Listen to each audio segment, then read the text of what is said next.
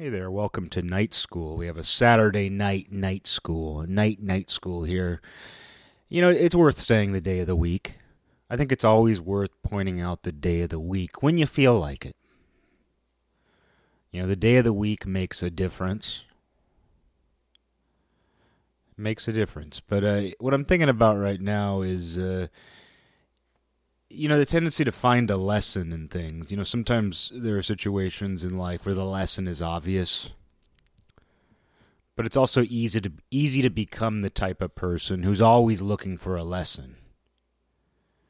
You know, it's like you're a TV character who's always looking for the lesson in this situation. And while you should always be looking to learn, there isn't always a lesson. And I feel in doing this podcast, like maybe I come across as the sort of person who's always looking to, how can we learn from this? In what ways was this a lesson? I don't know if I come across that way or not. I feel that way, and that's enough for me. But a couple of years ago, it was probably mid 2019. I'd been taking this girl out. We'd been seeing each other a little bit, and mostly just friendly. It was mostly just going out as friends with a little bit of a romantic aspect to it. Not that I need to break it all down. But anyway, we'd gone to this bonfire, and it was just a really wonderful night. Like, I took her to meet some other friends of mine, another friend of mine, and there was a party there, just a little one with a bonfire, and it was just the perfect, spring night. And I was taking her home, and we were pretty high. We were high on life, is what I'm getting at. We were high. No, we were by high, I mean our spirits were high. And as we're driving down a dark street, I see a possum on the side of the road. And, its green eyes flash, as the headlights hit its eyes. And then it darted out into the road. And I slowed the car down. I tried to stop. I tried to stop the car as quickly as I could. And it was one of those things where, like, as your wheels slow down, as your car slows down, but as the wheels themselves turn slower, like the wheel was on its last rotation before completely stopping, and it seemed like we missed it. It seemed like we missed that poor little possum, and all of a sudden, as the wheel's final rotation spun, there was just a clunk. I hit the possum, and then it ran away, but it was clearly, it was clearly bad.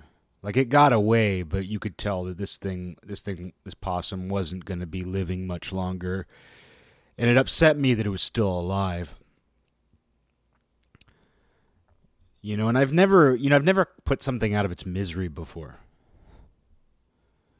I've never put an animal out of its misery. I mean, I've had to put cats down. I've had to take them in, but I've never, had to, outside of a veterinary office, and I didn't do it myself. Obviously, I didn't kill my cats.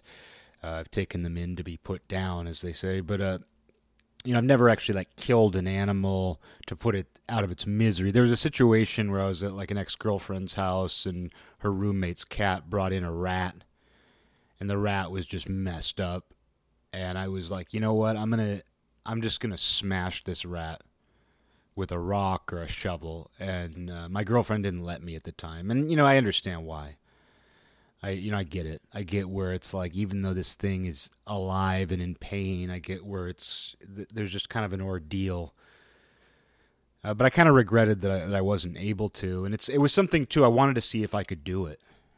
I wanted to see, too, and again, I don't know if that's kind of a lesson. I want to see if I can kill a living creature. No, it wasn't even that angle. It was just sort of I just want to see if I can put a creature out of its misery who clearly deserves to be put out of its misery. A rat that's gotten, basically shredded up by a cat. And so that crossed my mind when I hit this possum, and I drove around the block, and I was like, I just want to see where it went, to see if it's on the side of the road, to see if I can see it. And we went back around, and we could see that it was on the sidewalk, and I didn't get a good look at it because I was driving, but she said it was really bad. She didn't describe it, but, it was in bad condition. And I was like, you know what, I got to do something, and she was like, no, don't, what are you going to do? Like, what are you going to, like, throw a rock at it, like, smash it with a rock? And I was just like, I don't know, I feel like I should kill it. I feel like I should, it's maimed, horribly maimed. It's going to die anyway, and right now it's in horrible pain. And I understand this isn't the happiest Saturday night episode. It's like, oh, I'm going to turn on Saturday Night Live, because this show, in addition to being the Daily Show, it's now also Saturday Night Live. I'm going to watch Saturday Night Live, and it's just somebody describing some episode where they hit a possum and it survived but was horribly maimed, and they, had a dilemma. No, but the girl I was with, she basically didn't, like, beg me, but she basically said, don't do it. She's like, I'll be really mad if you go kill it. And I was like, why? And she said, it's going to be so scared of you when you walk up to it. Like, it might be in pain, but if you approach that possum, you're going to put so much fear into it that's going to be worse than whatever it's going through before it dies. And, I feel like she put it better than that. Although that was basically her point, and I feel like she made a great point.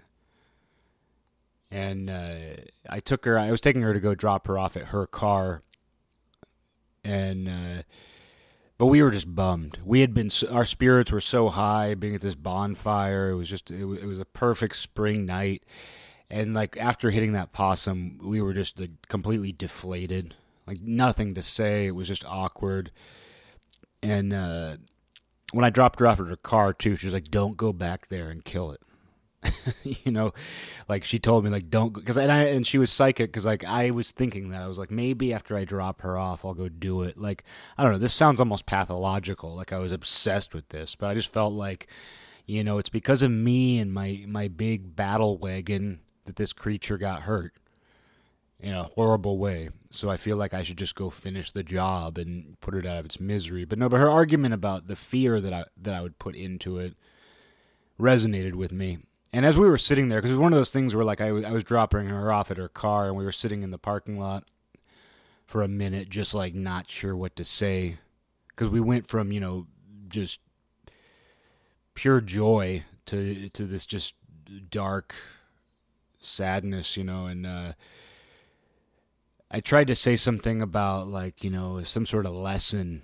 I don't remember even what it was. I was like, well, it's a good reminder to keep an eye out. It was something like that. I was just trying to fill the air, but I was like, it's a good reminder to not hit animals with your car. I was trying to say something to that effect. Like, well, I'll keep a better eye out for possums next time I'm driving home at night. Like some moral to the story. And she was just like, don't say anything. She was just like, and this didn't like end things. Like, we're still friends and everything. I think we still like kind of went out a little bit after that, but she was just like, don't try to find some moral or lesson to this, which that itself ended up being the moral or lesson, was just like, don't. I guess there were a couple morals and lessons to it. One was like, she actually made a convincing argument. Like, I had never considered that the fear I would potentially put in a maimed animal by approaching it before killing it might be worse than the pain it's in. I had never considered that, so that was something I learned from that I'd never honestly considered that. Like, obviously I know animals are afraid, but I just never considered that part of the process. And then the second part was, maybe sometimes you don't need to come up with a lesson or moral in a situation. Sometimes something is just sad and brutal, like hitting an animal with your car. I don't know why I'm even thinking of that story. It crossed my mind though, because I guess I was thinking about when you try to find the lesson, or when you try to learn from something. But then there are other situations where it's obvious. It's obvious what you've learned, and it makes me think of the Bible, because you read the Bible if you've read the Bible. You read the Bible if you read the Bible, but if you've read the Bible, you know that there are parts where your eyes just kind of gloss over. I'm on my second complete front-to-back read-through of it. I read it the first time in October 2018. In the span of a month, I read the entire Bible obsessively.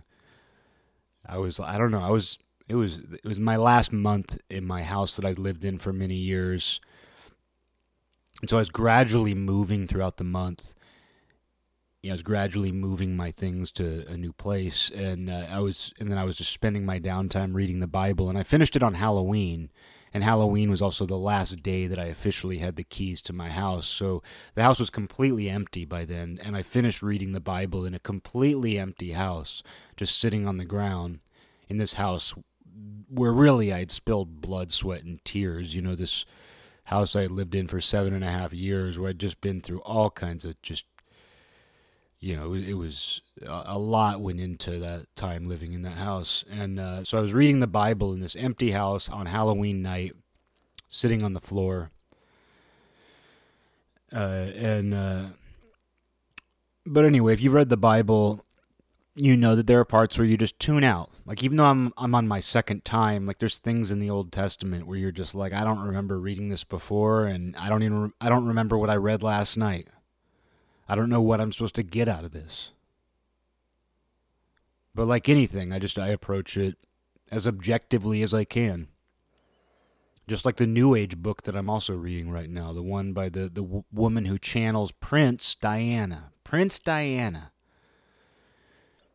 You heard of Princess Charles? Well, this is Prince Diana. But, same with that, where it's like, while there are some absurd claims, like, I'm just going to look at it as objectively as possible. And I don't even look at the Bible as, any kind of absurd claims. I just try to read it as it is. But anyway, I guess, like, that gets into the lesson thing, where it's like, there are sometimes, though, where there's an undeniable lesson. And the first time I read the Bible, there's a part where Moses is very stressed out. He's leading his tribe, and he's incredibly stressed out because he's micromanaging. Like, what it explains is that Moses is trying to do everything himself. He's trying to settle every dispute within the tribe himself, and he spends all day doing it. He's stressed out and he's exhausted because he's trying to micromanage. And then his father-in-law, Jethro, visits. And he's basically saying, he says, like, look what you're doing to yourself. Like, you need to delegate authority. You need to choose some senior figures who you trust among the tribe to handle disputes and mediate disputes for you. And, that's just, it's an obvious lesson. I mean, you read that and you go, oh, they're teaching you about micromanagement. Here's something that they tried to teach me at work trainings. Like, I've been to these generic work trainings where they send you off and they're like, we're going to teach you about management. We're going to teach you leadership skills.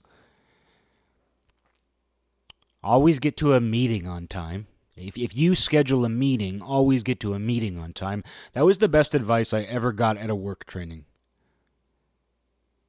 If you schedule a meeting, even if you're the boss, be at that meeting on time, earlier on time.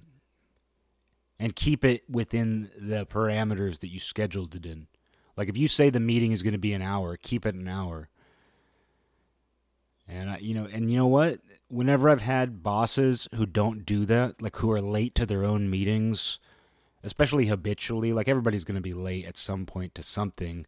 But, like, when someone's habitually late to their own meetings, and when they go way beyond the scheduled amount of time, even if that person's your boss and it doesn't make a difference to you because you're on the clock anyway, I think it communicates something. I mean, I think it communicates just plain old leadership when that person is able to keep everything within the parameters of that meeting most of the time. So that was the most important thing I ever heard at a leadership meeting. But the other one is micromanagement. And that's a lesson that people have to learn over and over again in all kinds of different situations, not just professionally, but creatively. Like, if you've ever been essentially in charge of a creative project. Like, I'm not much of a musician, but I have played music with people, and it's easy to, if they're playing your music, it's very easy to want to tell them exactly what to do. And I think you have to do that up to a point, because, we all like certain styles. We all like things done a certain way. But at a certain point, you just have to let people do what they're going to do. You have to trust them, and part of that is having the right people. So micromanagement, it's this lesson that people have to learn over and over again, learning to trust people, learning to delegate. And that first time I read the Bible, I came across that, and I was just like, wow, this is the Bible, and here it is, just in pretty simple terms, teaching you about micromanagement. And I think it is there to teach you. Well, you could read that story and just think, oh, you could look at it as a dramatic angle, purely a dramatic angle, where it's like Moses is stressed because he's in this leadership role and he's the sole leader and he has to do everything and he has to mediate all the disputes. And you could focus on it in just that way alone, but it's pretty obvious that it's teaching the reader not to do the same thing. It's teaching you that, oh, hey, if you're stressed out and you're trying to do everything yourself, you have to learn to delegate and trust other people to do it. Choose trusted people. That's what it's teaching you. And so there it is. Like, no matter how many work trainings, there are these self-help seminars that teach that. And it's like the Bible was teaching that same story. And I'm not saying that that's a reason for other people not to teach it. It's like, oh, you went to a work seminar to learn about micromanagement and how not to do it. You ever heard of going to church? I'm not trying to say that. I'm just saying that it's right there. And I've never heard anybody say that. I've never once heard a single person tell anybody that. I'm sure somebody has. No doubt somebody has. With all the people who have analyzed the Bible, I've just never heard somebody, when people talk about some of the practical advice, practical information that the Bible contains, which it does, and that's an example, just that you come across certain things, and like no matter how confusing some anecdote in the Old Testament might be, no matter how difficult it is to understand what it's trying to communicate, you do come across these passages where you're like, oh yeah, duh. This is an obvious piece of information it's trying to teach the reader. And that's a big one, micromanagement. And it's a lesson. You read it and it's a lesson, because while, the Bible for me is something I read for spiritual insight, first and foremost, I don't know, I read it with an open mind. I read it because I do have some sense of faith in the exact teachings of the Bible, not necessarily. And I always talk about this very self-consciously because there is this sort of new Christianity that is developed. I don't know what else to call it. I just call it, from my own point of reference, a new Christianity, because it's people who otherwise come from non-Christian backgrounds. I don't want to say secular because I've never identified myself as secular, even though that might very well describe me to someone else. I was never raised in a religious environment. I've never practiced a religion, and someone might say because I've never been religious, nor was I raised in a religious environment, that I'm just by default secular. But I do think that I've always had some sense for something. Like, I've never been an atheist. And I have a tendency to think of secularity as atheism, which might not be right, but I have a tendency to think that way. So I'm just not comfortable saying I was ever truly secular. But there is this new Christianity that has developed from people who were not just secular, but people who might very well have been opposed to Christianity. Atheists among them. People who were very much into that new atheism, as it was called. I think I call it new Christianity because it's in some ways kind of grown out and grown parallel to what was called by many people the new atheism. And there were a bunch of public figures associated with that. And while I liked Christopher Hitchens, he was a rebel. I was a fan of Christopher Hitchens when I was younger, and, for that matter, still am. Like, I don't have any, it's been a long time since I've listened to Christopher Hitchens. I don't know that it would be, I don't know that I would be into it now, but I think I'll always respect someone like that. Ever since I saw him on Bill Maher when I was young, and the crowd booed something he said, and he just gave him the finger. I was like, okay, this guy's cool. But he was one of those figures. He was part of that. And there's obviously the science guys. There's like the Richard Dawkins kind of guys, and I've never been that into them. But just atheism in general never was attractive to me. But I never would have imagined myself being interested in Christianity, at least in the way that I am now. Even though I'm not a Christian, I'm not a Christian, but I'm certainly interested in Christianity, and I have faith. But there is this new Christianity, and because it is a trend, my natural inclination is to reject it. And I was talking to Miles about this a couple nights ago, and I think he referred to it as something to the effect of hipster Christianity. I don't know that would be his choice of words, but that was basically what he was getting at. And that's very much what this thing is in some cases. It's not, this new Christianity isn't just that. It's not just what would be called hipsters. And I mean, that's a word I don't like, but we all know what it refers to. It's one of those things that you wouldn't be able to define. Like anybody who tries to say that this is a hipster. And speaking of work and that kind of thing, the reason why I don't talk much at jobs is because you end up having the same conversation over and over, and it makes you feel crazy.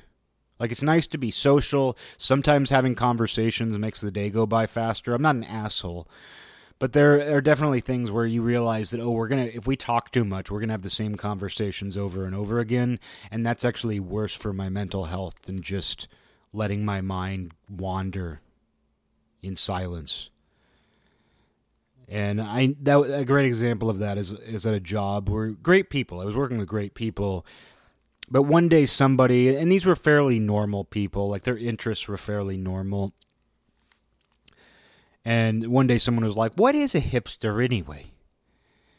And somebody else was like, "Well, I think it's like those people who collect records, and they always like things that nobody else likes." And they basically came up with a pretty generic answer.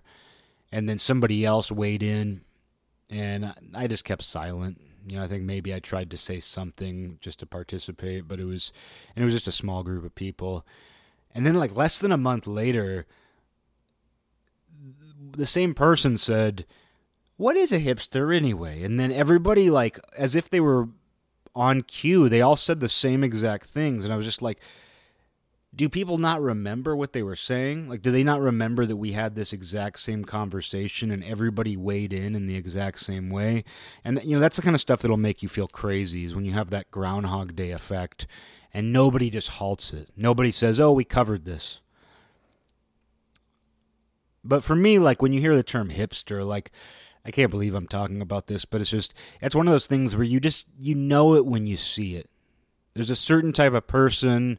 And, I guess the fashion kind of evolves. I don't even know if that's relevant anymore. I don't even know that it's relevant, because what that referred to, the sort of, and it was always very general, and it did change a little bit. And, while there are certain themes to those sorts of people, and I even had somebody say I was, because I had like somebody I know, not the coworkers, but there was somebody I know in a group of friends. There was an acquaintance who was like, "Well, you're kind of you're a hipster because you have records," and that kind of thing. And it's like, yeah, and they didn't even mean it pejoratively. They didn't mean it as an insult,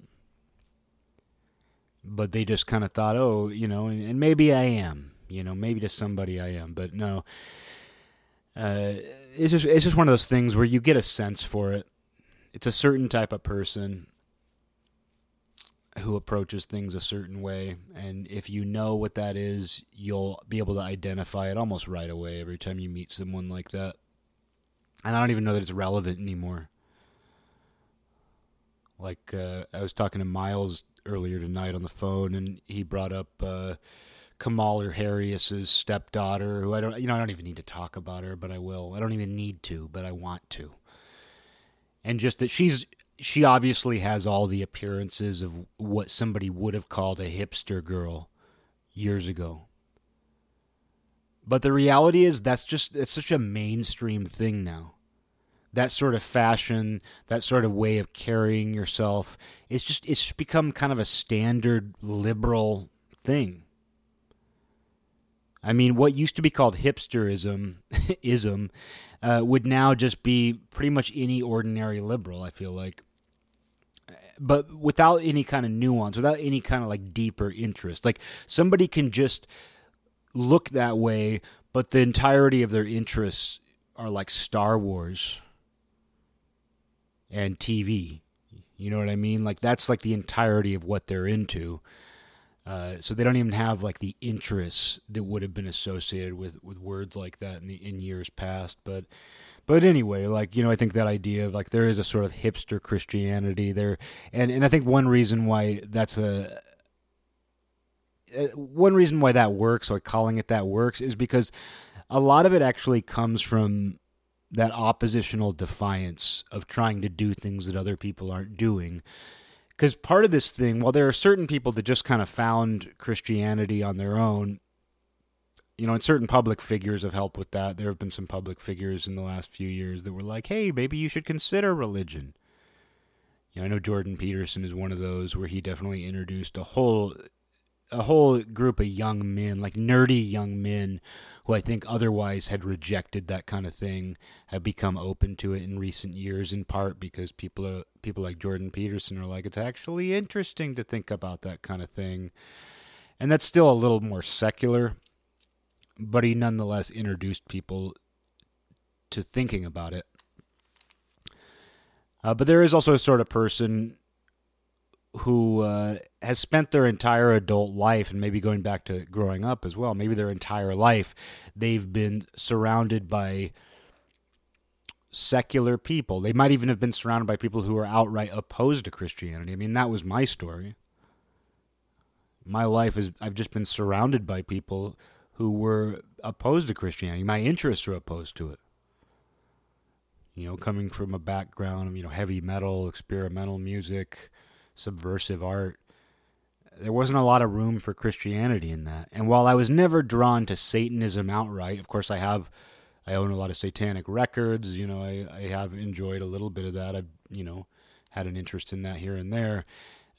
Still, at the same time, it was just, you're surrounded by people and ideas that are in outright opposition to Christianity, and Christianity is seen as the epitome of the mainstream. It's seen as, you know, and I wouldn't say I was ever opposed to it for that reason alone, but it's like, it's seen as the epitome of generic mainstream America, and why would you be interested in that? And in fact, you have a lot of opportunity to be opposed to it. But when you're surrounded by people who are opposed to Christianity, if you're a rebel, you reach a point where you say, well, you know what? I'm going to rebel by getting interested in that.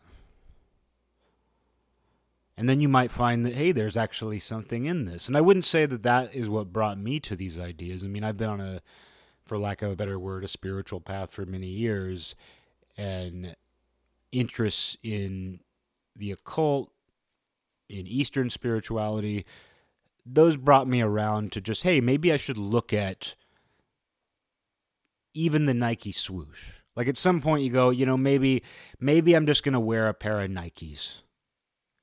Like I'm going to go, I want to go running. I want to become a long distance runner, and I need a pair of running shoes. I'm just going to buy a pair of Nikes. I don't personally wear Nikes, but it's like that sort of logic where it's like, oh, you could try to find, oh, I'm going to get a New Balance. I'm going to get this. So I'm going to get the Tigers, whatever they're called, whatever the different brands are. But it's like, it's kind of the same idea where it's like you might just reach a point where you're like, you know what, I'm just going to buy the pair of Adidas. I'm just going to buy the pair of Nikes. And you might find, hey, these are actually good running shoes. I don't know if Nikes are good running shoes. Never worn them. But you might just reach that point where you're like, hey, I'm gonna wear the Nikes. And you find that, hey, these actually fit me well. And I think it's that idea with Christianity. That's what, you know, some people, they might have gotten into Christianity out of just pure oppositional defiance, trying to rebel against this world that they've created for themselves where everybody hates Christianity. And society's become less Christian too. You know, Christianity has actually become more esoteric in recent years.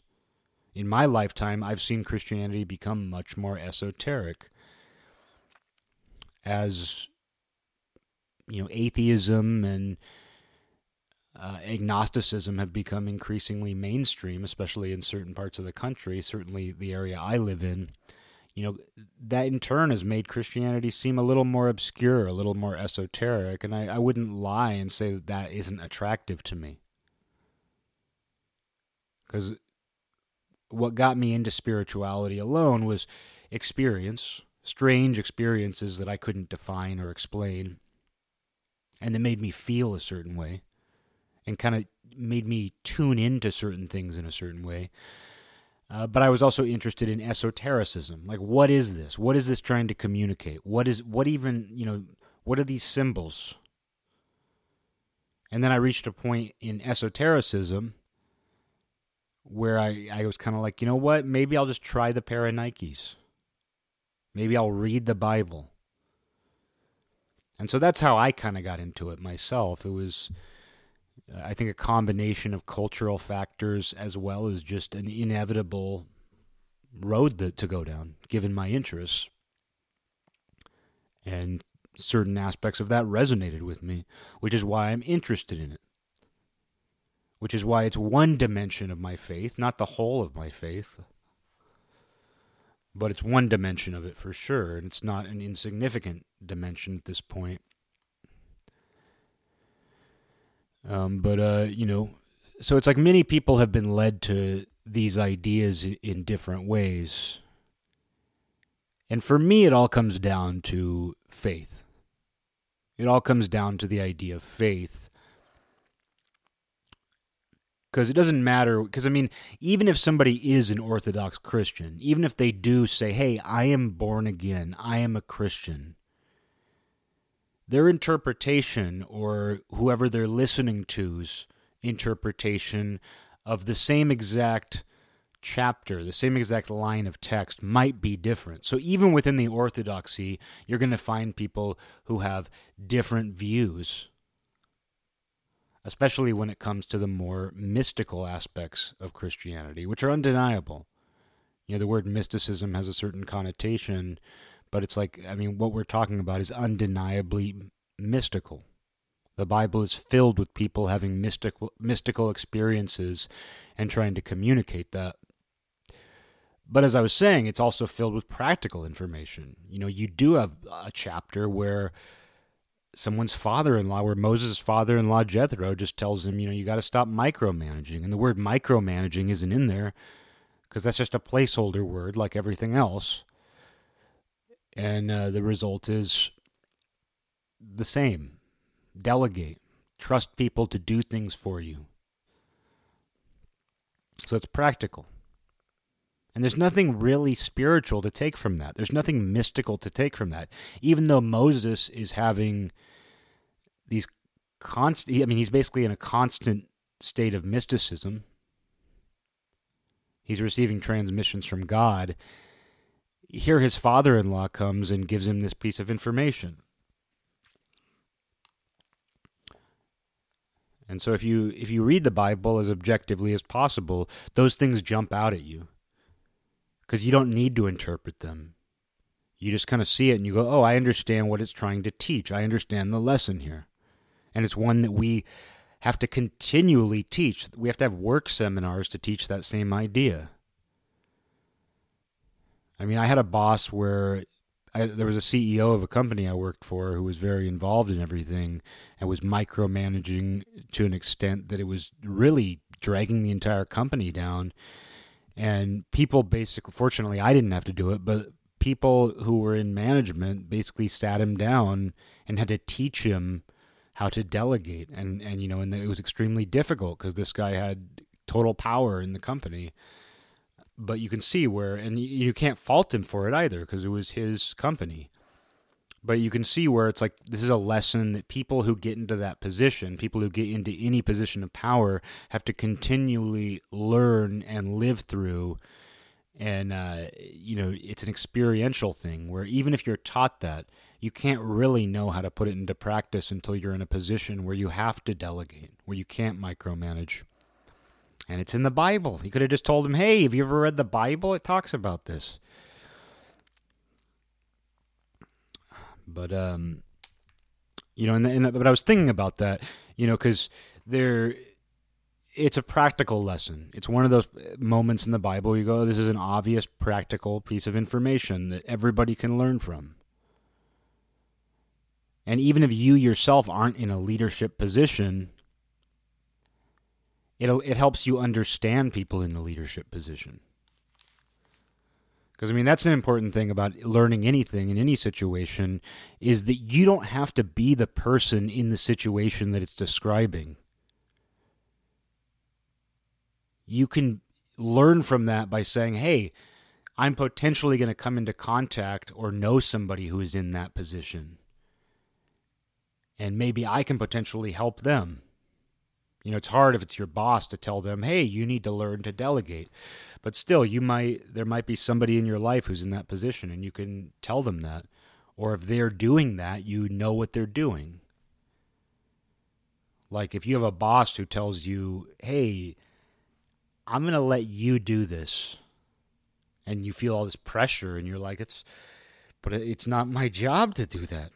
It's not my job to have that much control over this. Because that's a situation you can get into at work where your boss, I feel like this show's just gotten, if your boss tells you, it's just become this weird like professional advice show, and who am I to be giving any professional advice to anybody? But still, it's like that's a situation I've been in before where a boss says like, hey, I'm going to let you handle this. And while in some ways that's what you're always looking for, because you don't like to have a boss constantly looking over your shoulder and getting into your business, because that often does slow things down. They often do get in your way. It does stress you out. When you are in a situation though where like they're finally like, hey, I'm going to give you control. Get in touch with me in a month. I want to know like how this is going in a month or whatever it is. You can be like, well, hey, it's not my job. Why are you giving me all the control? I'm just a nobody. Why are you giving me all this power all of a sudden? You can go, oh, hey, they're doing what Jethro told Moses to do. They're doing what every work seminar on leadership teaches you. So that's what I mean by like, you don't have to be the person in that situation. You don't have to be Moses to understand what's going on there and apply it to your own life, because then you go, oh, I understand what my boss is doing by giving me the authority over this. But then I was thinking about that, and I just thought of this tonight. I'd never actually considered it. I was talking to my buddy about, he sent me this Neville Goddard video, who I don't know a lot about. I have enjoyed, like Neville Goddard's the source of the quote, which I've shared on here. I think like some months back, I may have shared it a couple times because I like it so much. But there's a quote which is, faith is loyalty to unseen reality. That's a Neville Goddard quote, and I just love that. That when I talk about faith, above all else, I think that is the perfect description. Just a general faith, to me. Faith is loyalty to unseen reality. I don't think I could ever come up with a better description of what faith is than that. Yeah, you can get into specifics. You can split it up and get into the nuances, but to me, faith is loyalty to unseen reality. Because that's what you have experiences with. That's what puts you on a road to these things. Like when I talk about never having truly been secular, I've always been aware of some kind of unseen reality. And I don't even know that I would have ever been able to put it in those terms when I was younger. But it's the reason why I never identified with atheism. No matter how rebellious I was, no matter how far I was from spirituality, because I wouldn't have called myself a spiritual person when I was younger, but I always had some sense for an unseen reality. And in that way, there always was some little sliver of faith.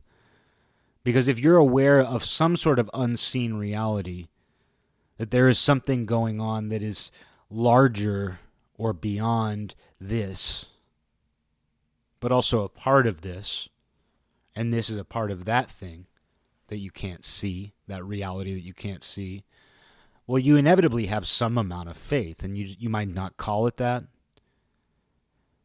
You might not know how to describe it. You might barely even be aware of it. but somewhere inside you feel it. And that was me. That was me for sure. Because I even think about drugs, when I experimented with drugs as a teenager and that kind of thing, a large part of it was like, I just want to see what this is like. Maybe this will be fun. Like, drugs for me were never I never looked at them as like a way to feel good. Yes, sometimes you want to like smoke pot and just sit around and eat or something like that. But for the most part, it was always based around doing something. Like when my friends and I would get stoned as teenagers, we would typically go on an adventure. We would typically do something. I can think of very few times, even when we had the opportunity, even when we were able, I can think of very few times where we just like sat around or did nothing or just sought some sort of pleasure or we're trying to escape something, escape some feeling. So to me, it was always like trying to experience something beyond this. So you can even look at drugs that way. And even though I would not credit drugs with, whatever I might describe as a spiritual epiphany, whatever I might describe using terms like that, I wouldn't credit drugs. But I would say that my interest in drugs, even back then, even as a kid, even though a large part of it was just normal experimentation, I would say that I was looking to access that thing that I could kind of sense. And did I access it? I wouldn't really know what to say about that. I really wouldn't. I wouldn't say that I didn't, because I do think drugs can be used to facilitate something. I mean, obviously hallucinogens play a big role for a lot of people, but I think where that gets tricky is that people start to associate that drug, that material substance, with that experience or sensation, when those sensations can be experienced and are experienced without all the, oh my God, look at that thing that I've never seen before. Oh my God, it's moving. Oh my God, the trees are dancing. The trees are dancing. It's like you can experience that thing without all those bells and whistles, without the frosting, without the sauce. You know what I mean? Like you can experience that sensation without needing it to be decorated, I guess is how I'd put it. But still, like my interest in drugs when I was younger did come from a place of wanting to explore the unseen. And not that I thought that would help me see it, but I thought that it might help me feel it. And in that way, I think I was on the right track, even though that wasn't the route for me. Drugs were not going to be the route for me to get to that. But I do think I wanted to feel that same thing that I'm describing now, which is faith, really. It's faith. It's loyalty to unseen reality, as Neville Goddard so wonderfully said. And so my friend sent me Neville Goddard, and, just lately we've been exchanging a lot of material. He's digging into things that I've never checked out, or if I have, I've only given them a superficial glance, and I'm trying to, send things his way as they come to me. And so that's part of the conversation. But I was talking to him tonight, and it crossed my mind, because we were talking a little bit about the Bible, and it crossed my mind where I'd never thought about the Moses and Jethro story about micromanagement. I never thought about it having anything except a practical purpose. I never thought about it as anything other than just that lesson of Jethro teaching his son-in-law how not to be stressed out and how to let other people do things for him to alleviate that stress and to ease his burden. But I started to think about that, and I was like, the Bible is said to be the Word of God, and man was created in God's image. And so here's a story of a man who is learning how to delegate authority to other men out of pure necessity. Because, that's what Jethro says to Moses. He says something to the effect of, this will destroy you. I don't remember what the actual quote is. It's been a while since I read it.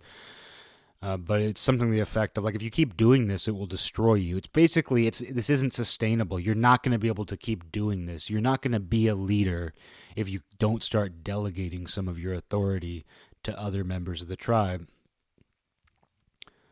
And so if the idea that's laid out earlier in the Bible, because I mean the thing about reading the Old Testament is it's very easy to like lose your continuity.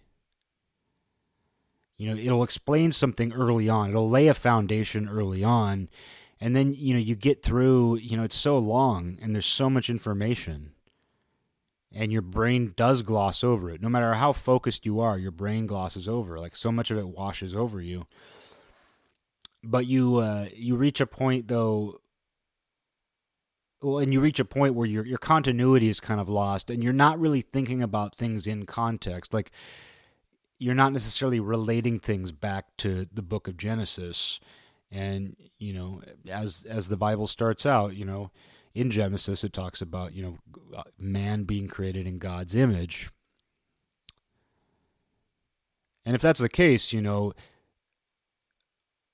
Moses as the leader of the tribe, well, he's the closest thing to God that tribe has. If he's the leader, he's not just a man created in God's image, but he's actually something of a God over that group of people. And if he too must delegate, what does that say about God? And it doesn't matter if you want to personify God. It doesn't matter if you want to think of God as, just some sort of larger universal force. And this is where like a real Christian would be like, don't just say God's a humanoid man and stick to it. But no, I want this to be, I want to say this as I see it. And it doesn't matter what you see God as. If you're following the idea that's laid out, the foundation that's been laid, God is the leader. He is the supreme leader.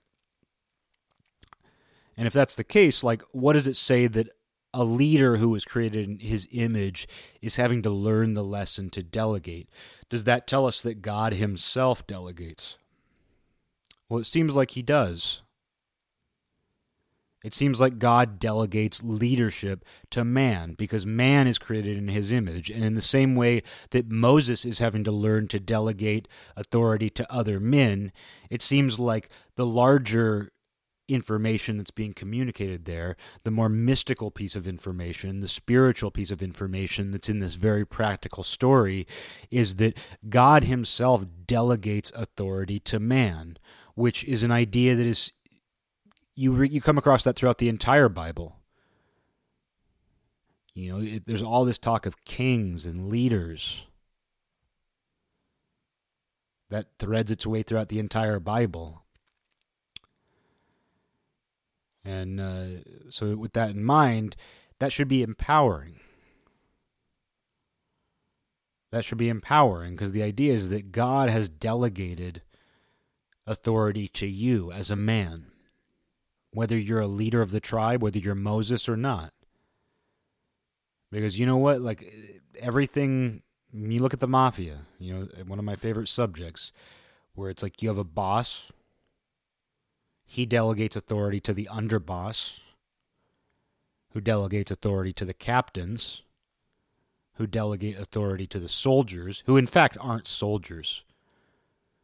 Like even though the mafia uses the term soldier to refer to its members under captains, they're not actually soldiers. They're actually more like little bosses themselves because they have crews of what are called associates under them. So you have this pyramid structure of delegation. And, in a mafia context, if the boss were to try to do everything himself, well, he's going to go to jail. He's going to get killed, especially in the past when guys still got killed all the time. It's like he's going to get into trouble. He's just not going to be able to do it. Like running an entire mafia organization himself as a boss, it's going to be difficult to do, especially if it's in a large city. Because you do have situations where, like historically in rural Sicily, you'd have a boss who basically handles the entire organization because most of them are his relatives and they live in a tiny village. But when it comes to a metropolitan mafia group, there's just not really any choice. It's like Jethro telling Moses, and I'm not trying to say Moses is a mafia boss here. It seems, I'm not trying to say that. But that idea is the same, where this mafia boss will basically destroy himself if he doesn't delegate, which is why every single mafia family has this structure, the exact same structure. It's why every company has this structure. It's why politics, for the most part, as convoluted as they are, do have some kind of structure. And the reason why we have these leadership structures is so that power and authority can be delegated. As above, so below. And if you look at the bigger picture, we have been given a certain amount of authority, which some people call free will. Doesn't matter what you call it. You could call it leadership. Like, I don't enjoy free will discussions. I don't enjoy free will debates. Might as well be free will-y. Oh, free will? You mean free willy? Might as well be. I have such little interest in the debate of free will. I mean, you can't escape the idea of it, but I have such little interest in it because, to me, it's just that this is such a distraction to focus on that set of words.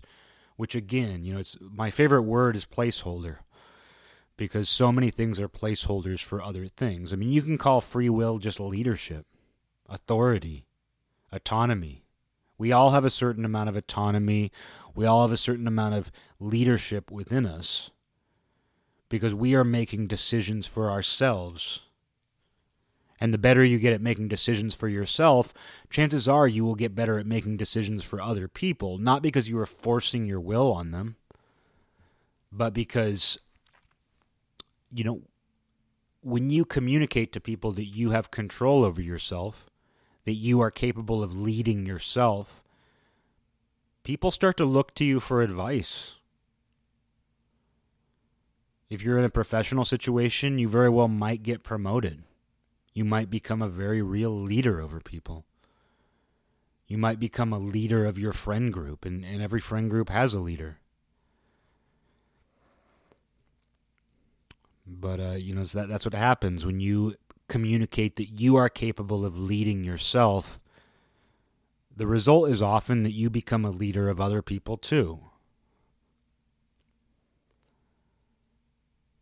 And if man is created in the image of God, who's seen as the total leader, the whole leader,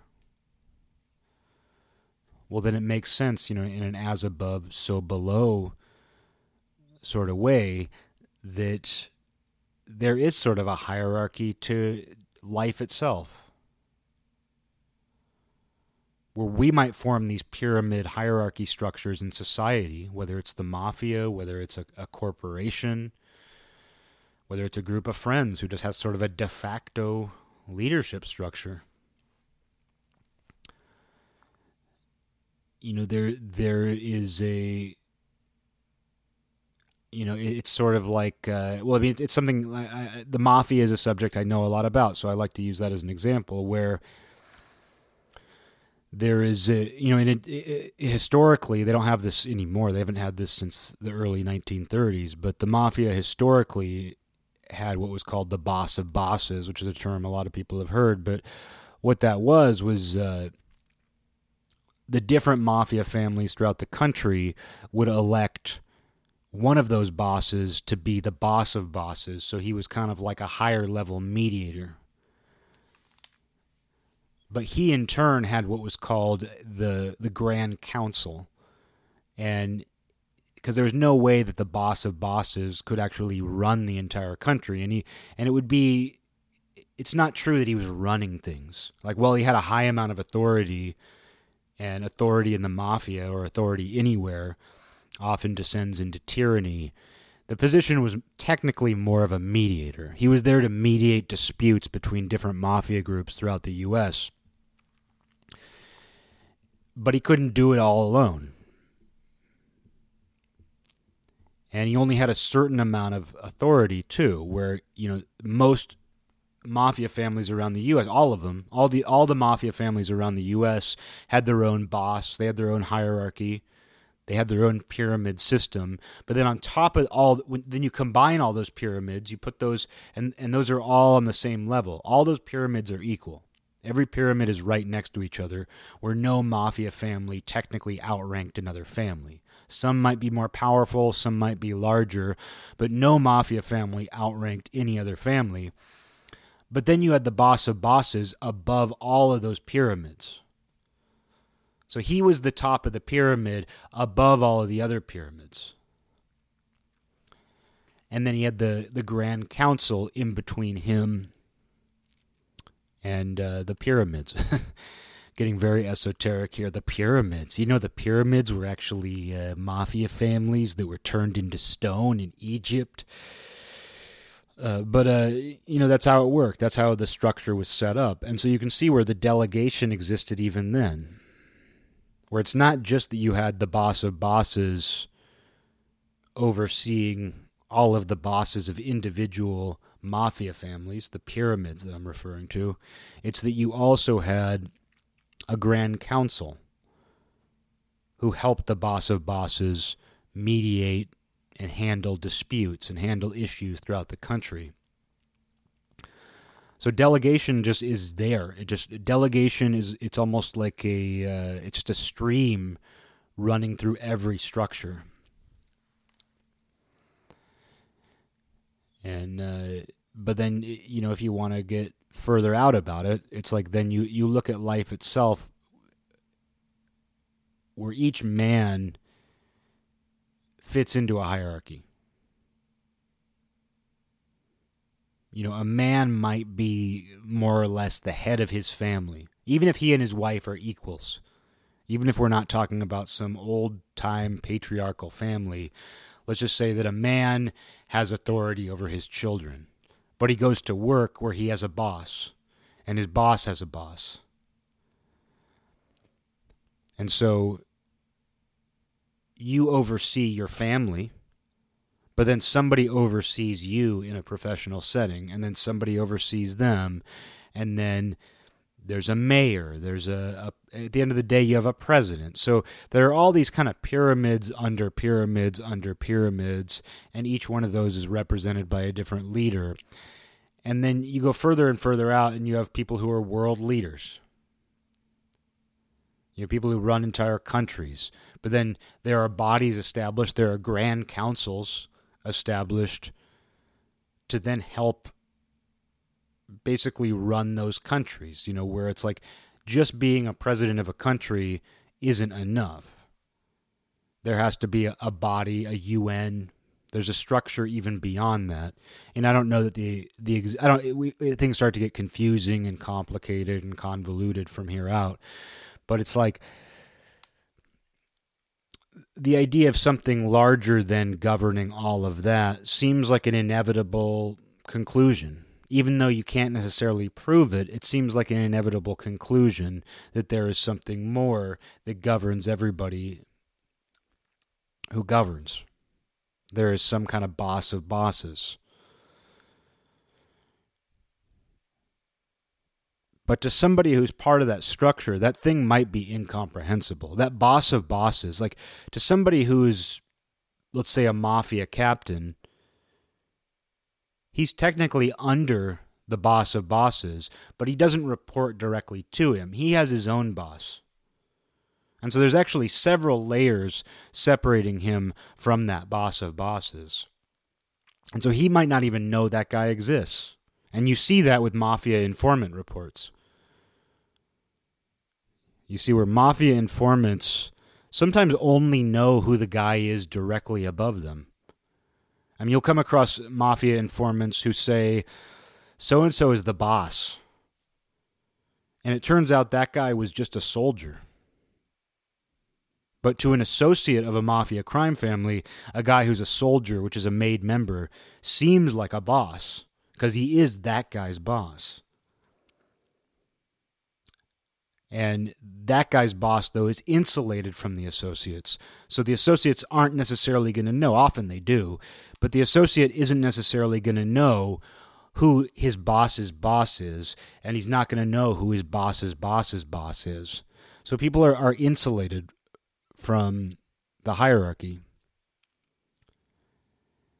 And that's kind of how I feel as a human being. Well, I feel I have a certain amount of authority And I know that certain people within humankind, I know that certain people have authority over me. I know there's a president, whatever that means now, but I know there's a president. You know, you have people who, you have parents. You know, you have bosses. If you go to school, you have a teacher. You know, you're always going to have people who have a certain amount of power over you. But you don't necessarily know who has power over them. But you know there is somebody who does. You just don't necessarily think about it. But you kind of operate from a place of faith. Like when you think about, like let's say you're in college and you have a professor and they can make or break your grade. You know, whether you succeed or not depends on whether they think you have decent ideas, whether they think you did good work. They're going to grade your essay. They're going to grade your test, whatever it is. So that person has a lot of authority over you. But how often do you think about their boss? How often do you think about, like, the department head who your professor reports to? How often do you think about who the department head reports to? Who does the department head report to? Do they report to the dean? You probably know who the dean is because they're typically kind of like a celebrity at whatever college you're going to. But still, you don't really think about the hierarchy. You don't really think about the fact that your professor has somebody above them. Like, if you really think about it, yeah, you know there's a department head. But you kind of operate from this place of faith, where there is kind of an unseen reality to that situation. And I feel that it's cheesy to make that reference, but I feel that it's true, where there's this kind of unseen reality that you're kind of aware of, but how often do you think about it? When it comes to you being in class, or for that matter, your job, like how often do you think about your boss's boss? Or your boss's boss's boss? You know, how often do you actually think about that? But you know that that's a part of things. Like, you know that your boss, like if you have a manager at a job, you know, like on an intellectual level, that person is not the CEO. Like if you work at Arby's, you know that your manager doesn't own Arby's. But for all practical purposes, all you're thinking about is that manager. As far as your job goes, as far as your daily life at that job goes, all you're thinking about is the Arby's manager, even though you know well that person isn't the supreme leader of Arby's. They're not the CEO. The CEO isn't the person telling you how much roast beef to put on I'm trying to think of the name of... I'm trying to think of the popular Arby's sandwich. Just a roast beef sandwich. We call it just a roast beef sandwich. No, but you're not thinking about that.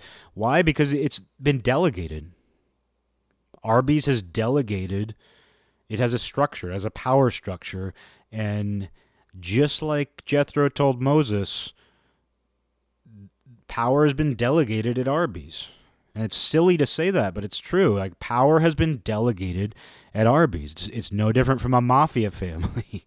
You know, it's no different from the lesson Moses had to learn. Because they wouldn't be able to do that. You know, imagine if the CEO of Arby's tried to run every single, branch of Arby's. Imagine if every single Arby's quote-unquote restaurant was being managed by the CEO. It would fall apart. So they've used delegation, and because of where you sit in the hierarchy, because you're the guy who makes the roast beef sandwiches, you only are thinking about the person directly above you, because they're the person who can make or break your career. And just real quick, while I'm thinking of Arby's, there was a place that my mom took me to when I was a little kid called Rax. R-A-X. I don't understand what that word is, but it was alligator themed. Like, they had these plastic alligator-shaped cups that you could get. Like, they were reusable. And the kids would get drinks in these alligator cups. and you would get roast beef sandwiches. Like, what I remember of it, and I was a very young kid when my mom took me to Rax. There must have been one either in my town or the next town over, because we didn't go on road trips to Rax, but there was a Rax somewhere nearby. And what I remember about it is their menu was exactly like Arby's, where they gave you roast beef sandwiches, and even the bread was the same. Like, Arby's buns are very distinct, and I like Arby's. I don't go to fast food restaurants anymore, but if I had to choose, I would go to Arby's. But their menu was very much like Arby's. It was roast beef sandwiches, roast beef burgers, whatever it is. And it seems like, speaking of esotericism, like Rax was always this esoteric thing in my brain because it went away and nobody ever talked about it again. And then in the age of the internet, I looked it up and it was like some regional fast food place. Like, it wasn't even associated with Washington State, yet we had a Rax for a small window of time. And because I went to Rax a few times with my mom and I liked it, I like those roast beef fast food joints. But because I went there, like, for that brief window of time, I thought that Rax was just always going to be there. And then it turns out it was some regional fast food place they probably only had a store in Washington for a couple years in the late 1980s. And it was just always weird to me. But yeah, Arby's got me thinking about Rax. If you've heard of Rax, please write in. Now, I want to say it was Southern. I want to say it was a Southern or Midwestern fast food restaurant, like a Bojangles or something. Like, we never had Bojangles. I've never even been to a Bojangles. I've never even seen a Bojangles. It's kind of like that, though, where you'll hear about certain regional fast food places, and I believe Rax was one of those, but they branched out to Washington State for a brief window of time, and I loved it. I loved the alligator cup. I loved the roast beef sandwiches. And then later, when I discovered Arby's, I was like, this is just like Rax. I've been looking for a place like this, but I missed it. It wasn't the same as Rax because it didn't have this weird alligator theme. Anyway, though, delegation, I don't know. I was talking about, how there's this kind of unseen reality where you don't think about your boss's boss, but they're there. You don't think about your professor's boss. You don't think about who the department head of your college reports to. You know at some point that there's a dean. Eventually it gets up to the dean. But does the dean report to somebody? It seems like they do. If it's a state-funded college, that means the dean is subservient to someone. And because we're humans and we're talking about human structures, we can map it out. You can eventually figure it out, but it would take a lot of work. Yet you just kind of operate where you're at, and you think of the person who has authority over you right then and there. But they don't have total authority. I mean, you have a certain amount of leadership over yourself. And if you make the right decisions, maybe you'll end up being a professor. Maybe you'll be a department head. Maybe you'll be the manager at Rax. Maybe you'll be a dean. Maybe you'll be the CEO of Arby's. And you'll have somebody over you. And it just goes upward from there. But I guess with that idea of it's just kind of implied in your mind that of course there's somebody above the person who's above me. But how often do you really think about it? You probably don't, because it's not practical. It's not really practical. But you think about how, eventually you can trace the delegation back to one person. Somewhere there's a person who's at the top of the pyramid. But then you wonder if there's somebody who's even higher up than that. And that's where people get into New World Order conspiracies, where it's like there's a group of elites who are at the absolute top. But then even among those elites, there might be somebody who's even more elite. And I feel like the path that you trace this just eventually leads back to some sort of supreme intelligence, some sort of creator, which is why that idea is so popular. And even if it's not one creator, people eventually trace that idea back to demigods, a group of gods. Either way, people eventually trace the idea of leadership back to things they can't see and can't prove, for that matter. But a lot of different people in a lot of different places at a lot of different times have all been led to that belief. And I say led very self-consciously, but something has led them there. Some sort of thought has led them to the idea that there is something even higher up. That there is a God, a group of gods. There's a boss of bosses. And even though I have no way of proving to somebody that there is a God or there's a group of gods, and I have no interest in proving that to anybody, and someone might think I'm making some sort of great logical leap by being like, well, because the manager of Arby's or Rax, the manager of Rax reports to somebody, but you don't know who that is. You don't know who the regional manager of Rax is. And you don't know who the regional manager's boss is. You probably don't even know who the CEO of Rax is. I don't even know if Rax is still around, even in the South or Midwest or wherever it's more common. But, you still know somebody is in that position. And so somebody would say it's taking a huge logical leap to go from like the manager of Arby's has a boss, therefore there's a God. I can see where somebody sees that. And that's not the point I'm even trying to make. I'm just saying that you have a degree of faith in an unseen reality that involves a leader who you can't name, whose position you don't know, whose actual relationship to the manager of Rax that you do know. You don't actually know what kind of interaction they have. You don't know anything, but you have a degree of faith that that's there. But you don't think about it. You just kind of sense it. You know that if you went into Rax and you ordered a large roast beef with one of them alligator cups, like if you looked over and the person putting together your sandwich spit in your sandwich, you'd report that to the manager. But if the manager said, no, they didn't spit in it, and then pissed in your alligator cup in front of you, well, what are you going to do? You're going to report them to their boss. You're going to find a phone number. You're going to find a way to get a hold of corporate.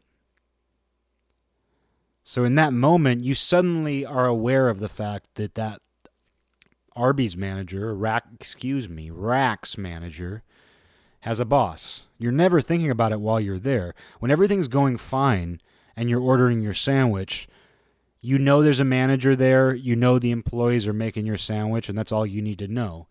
But when something goes wrong, you're thinking, I'm going to call corporate headquarters and report this scumbag manager who pissed in my alligator cup.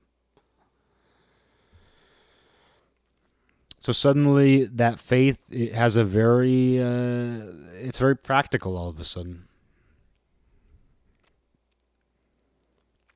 And, and then you might need to trace that up. What if that person doesn't give you satisfaction? So you just keep, you can, climb that up further and further.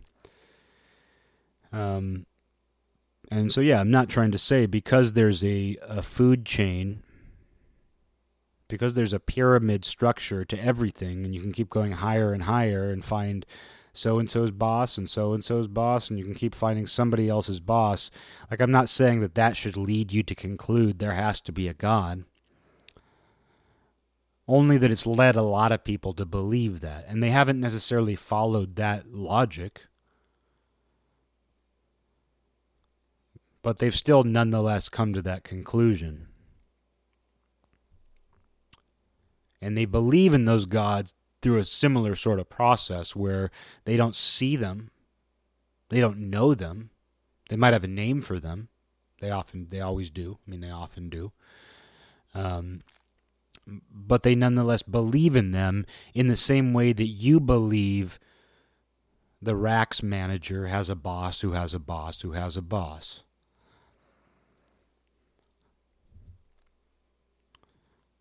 And it seems like when we create these human structures, these human systems, that's always the case. Very rarely is there a true horizontal hierarchy. And in fact, anytime someone tries to set that up, someone becomes a de facto leader. I mean, I worked at a place where they tried to do that, where like they tried to be like, everybody here is equal,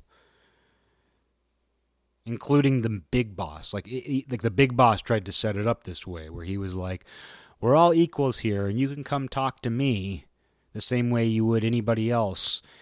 That lasted all of 10 minutes, where it's like, it's not sustainable. Because at the end of the day, that guy had more power than other people.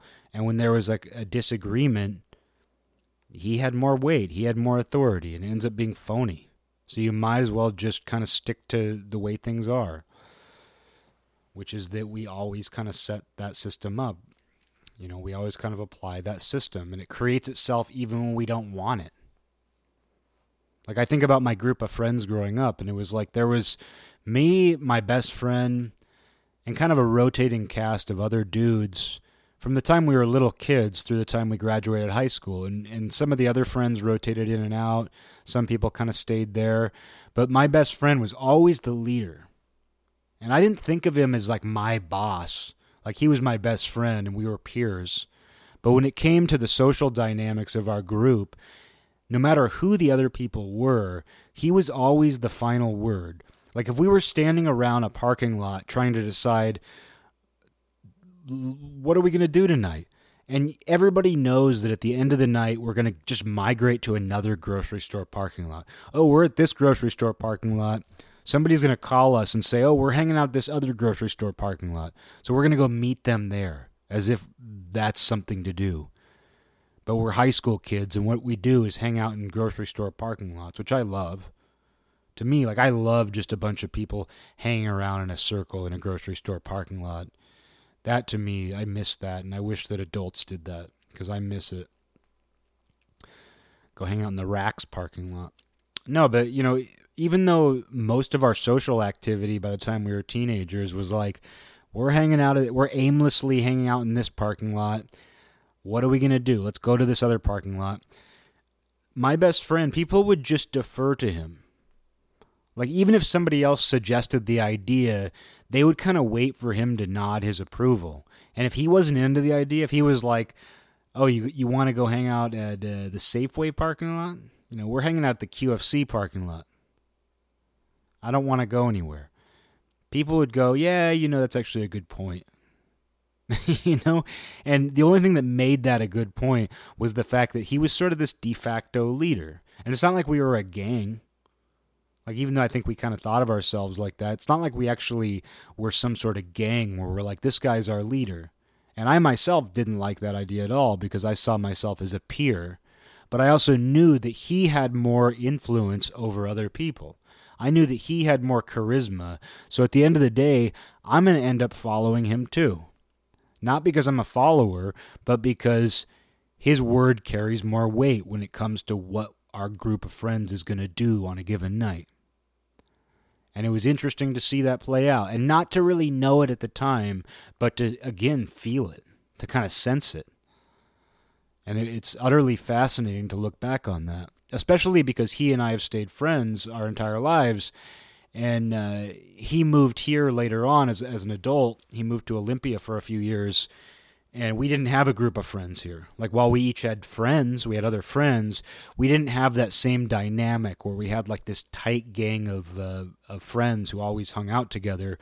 So as a result, we just hung out as peers like we always did. Like, when he and I hung out as kids, we were always just on an equal playing field. But it was interesting to know him then, where he did have these kind of sycophants. And some of those were like good, and to his credit, like even his sycophants were kind of independent-minded dudes in their own right, but they just deferred to him. And then to know him as an adult where there wasn't a group of people who did that, was interesting too, to see those two different sides of things. But it was like there was no question, and like the parents knew it. Like the parents knew if we were up to trouble or something, like my mom would know to be like, "Oh, did Nick get you to do that?" You know, and not because, and she loved him. You know, it's not like she had any, she didn't think of him as a bad kid who was causing trouble, but the parents just kind of knew that, you know, if we all did something, he probably gave his approval. You know what I mean? So it's just sort of a funny thing, how that created itself, even when it didn't need to. Like even when there was there was nothing professional, there was nothing organizational. You know, and I mean, it's with sports teams as well. You can see this with sports teams where it's like, if you ever played football, you have a team captain. You have a few team captains. Why? You already have coaches.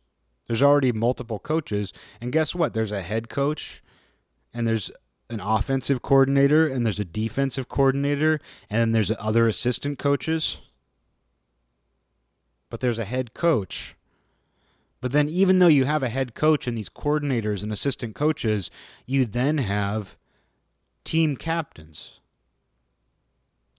So again, you have this mafia structure, and it's not a mafia structure because you see it everywhere, but it's just interesting how even on a kids' football team, it's seen as empowering for the coaches to say, hey, Johnny, Joe, and Stevie have really proven themselves as leaders, so we're going to make them team captains.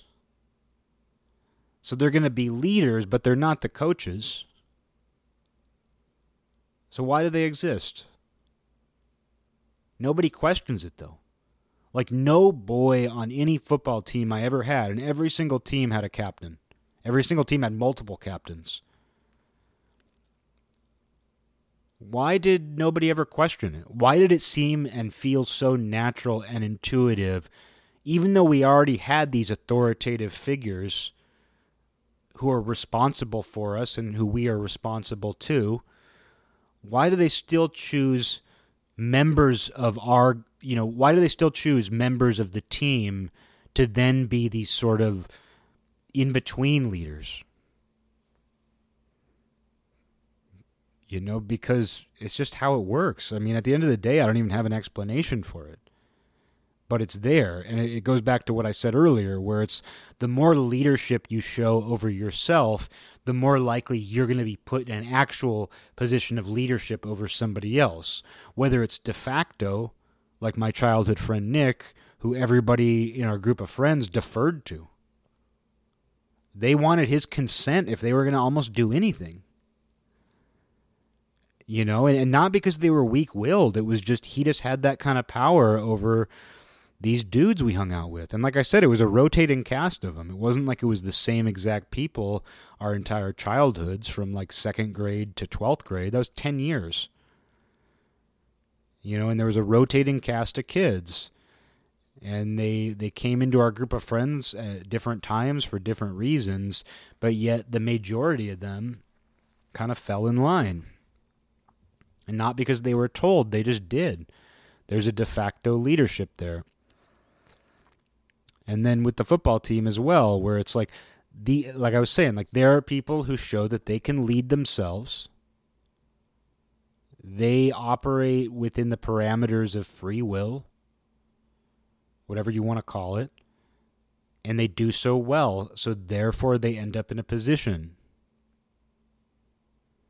In this case, it was called a team captain.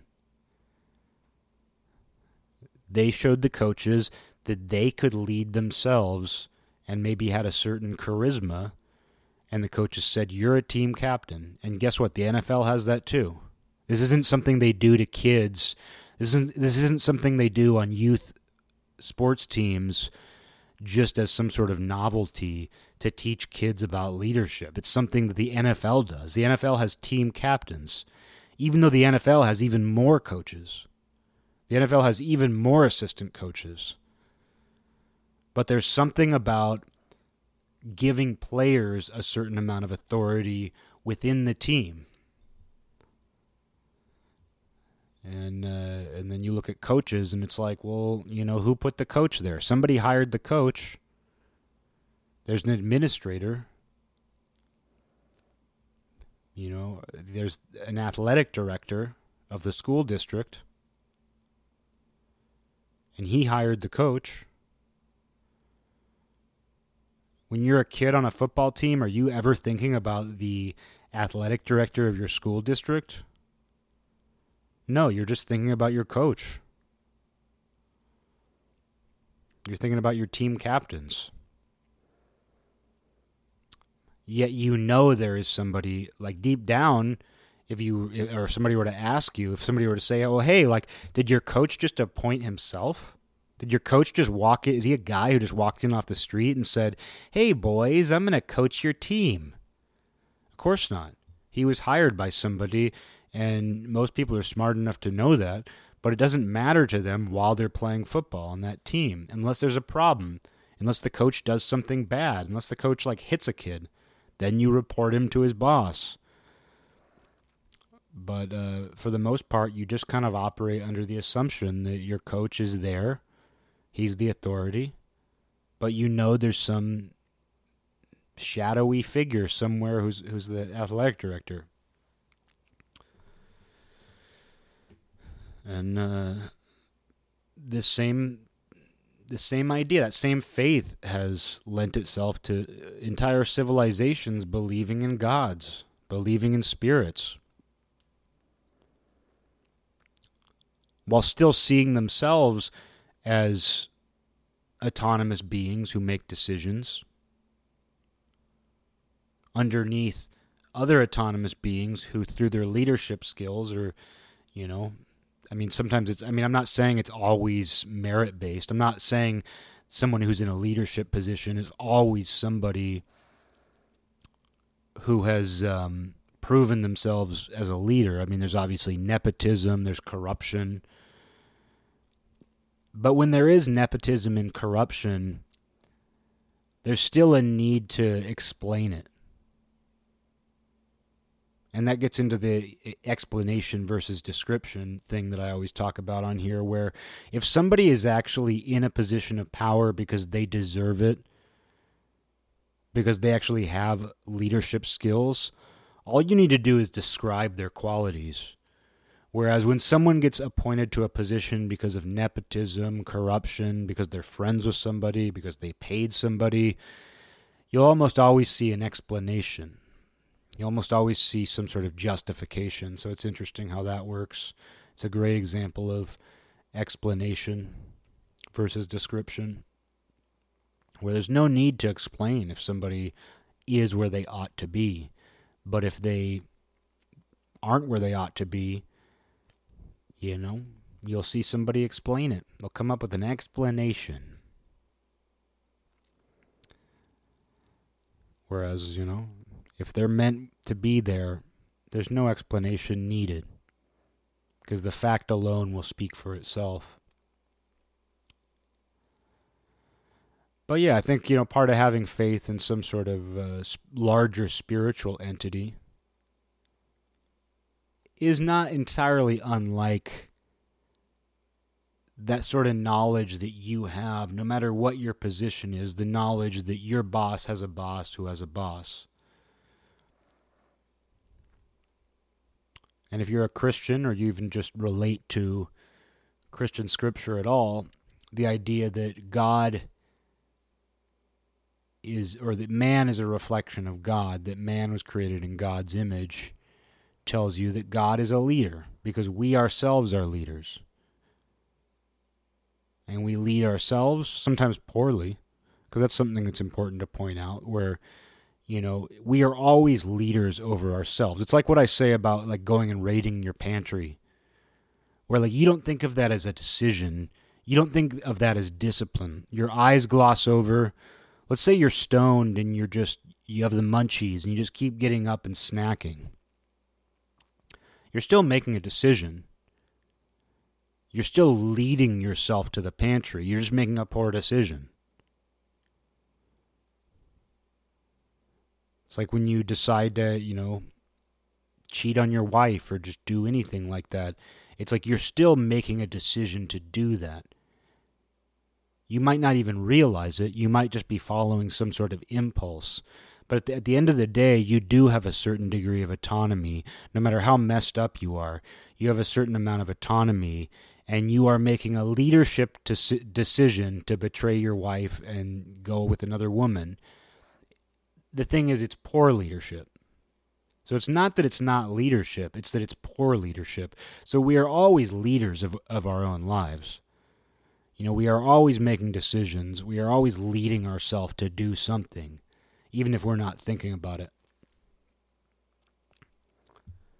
But realizing that even your poor decisions are a byproduct of a decision-making process, and therefore poor leadership, I think is actually an empowering realization.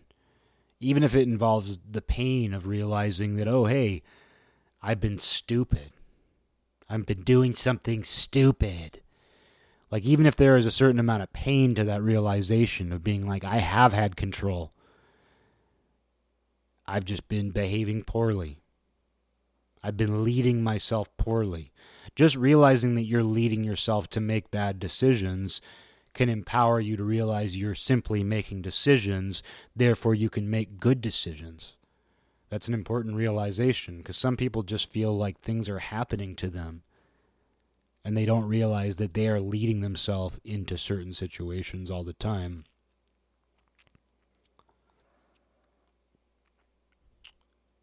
But, if you do believe in a sort of as above, so below principle, if you do believe that we are in some way a reflection of some higher power, even if we can't comprehend it, even if it isn't shaped like us, even if it doesn't have a material form that we can look at, even if it isn't a giant human being sitting on a chair made of clouds, there's still this idea that there's a larger, unseen entity. And calling it an entity even seems like I'm turning it into something that we can understand and relate to. But, if you yourself are a leader, which I think is undeniable. I think it's undeniable to see yourself as a leader. It's undeniable that we as individuals are leaders. Even if we're poor leaders, we are still leaders. In the same way that somebody who is an actual boss can be a bad boss. You're still the boss of yourself, even if you're a bad boss of yourself. But if you do believe in that idea of autonomy, free will, leadership over yourself, it seems inevitable that you would think that there is a similar process playing out at a larger level that you can't see. And in this case, you can't map it out in a human structure. You can't look at like who your boss's boss is. You can't find the corporate phone number to get a hold of the regional manager so that you can report the manager of racks for pissing in your alligator cup. You can't map it out quite that easily. There's no paper trail.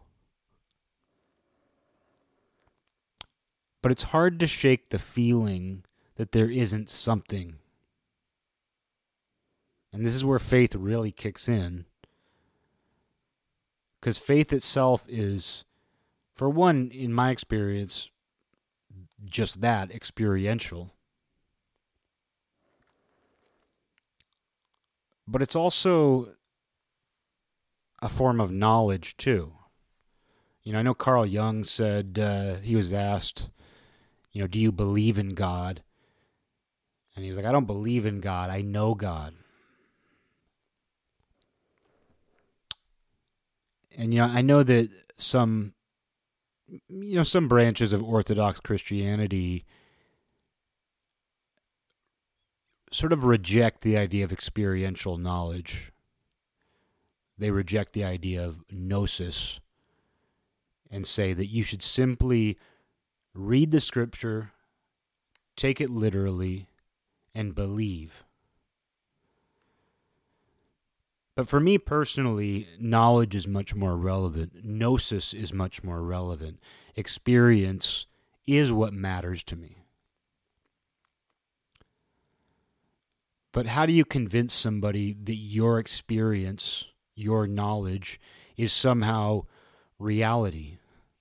Well, you don't have to. You don't have to convince anybody that your loyalty to unseen reality is a fact, because to feel it is enough of a fact. And if you keep yourself well balanced and you keep yourself in check, nobody can accuse you of being crazy. And if they do, well, they're executing poor leadership, because they're not going to help you, even if you were crazy. Like, even if I was crazy, telling me I'm crazy isn't going to help me. So when somebody thinks that you're out there, or you're you have a wild imagination, all you can do is let it go. And you can help yourself. You can execute poor leadership in your own life by feeling people out before you talk to them about this stuff. It's the reason why you have confidants. I mean, I have friends who have spiritual beliefs and have had spiritual experiences, close friends, but I still wouldn't talk to them about God. I still wouldn't use the word faith. I mean, I'm not afraid to use it if they're my close friend, but it's like I wouldn't go on to them about it. Whereas I do have friends who I would, like my friend who I was talking to earlier. I'm more than comfortable talking this way with him, and our conversations often go this way. And it's important to have confidants. It's important to have different types of confidants. But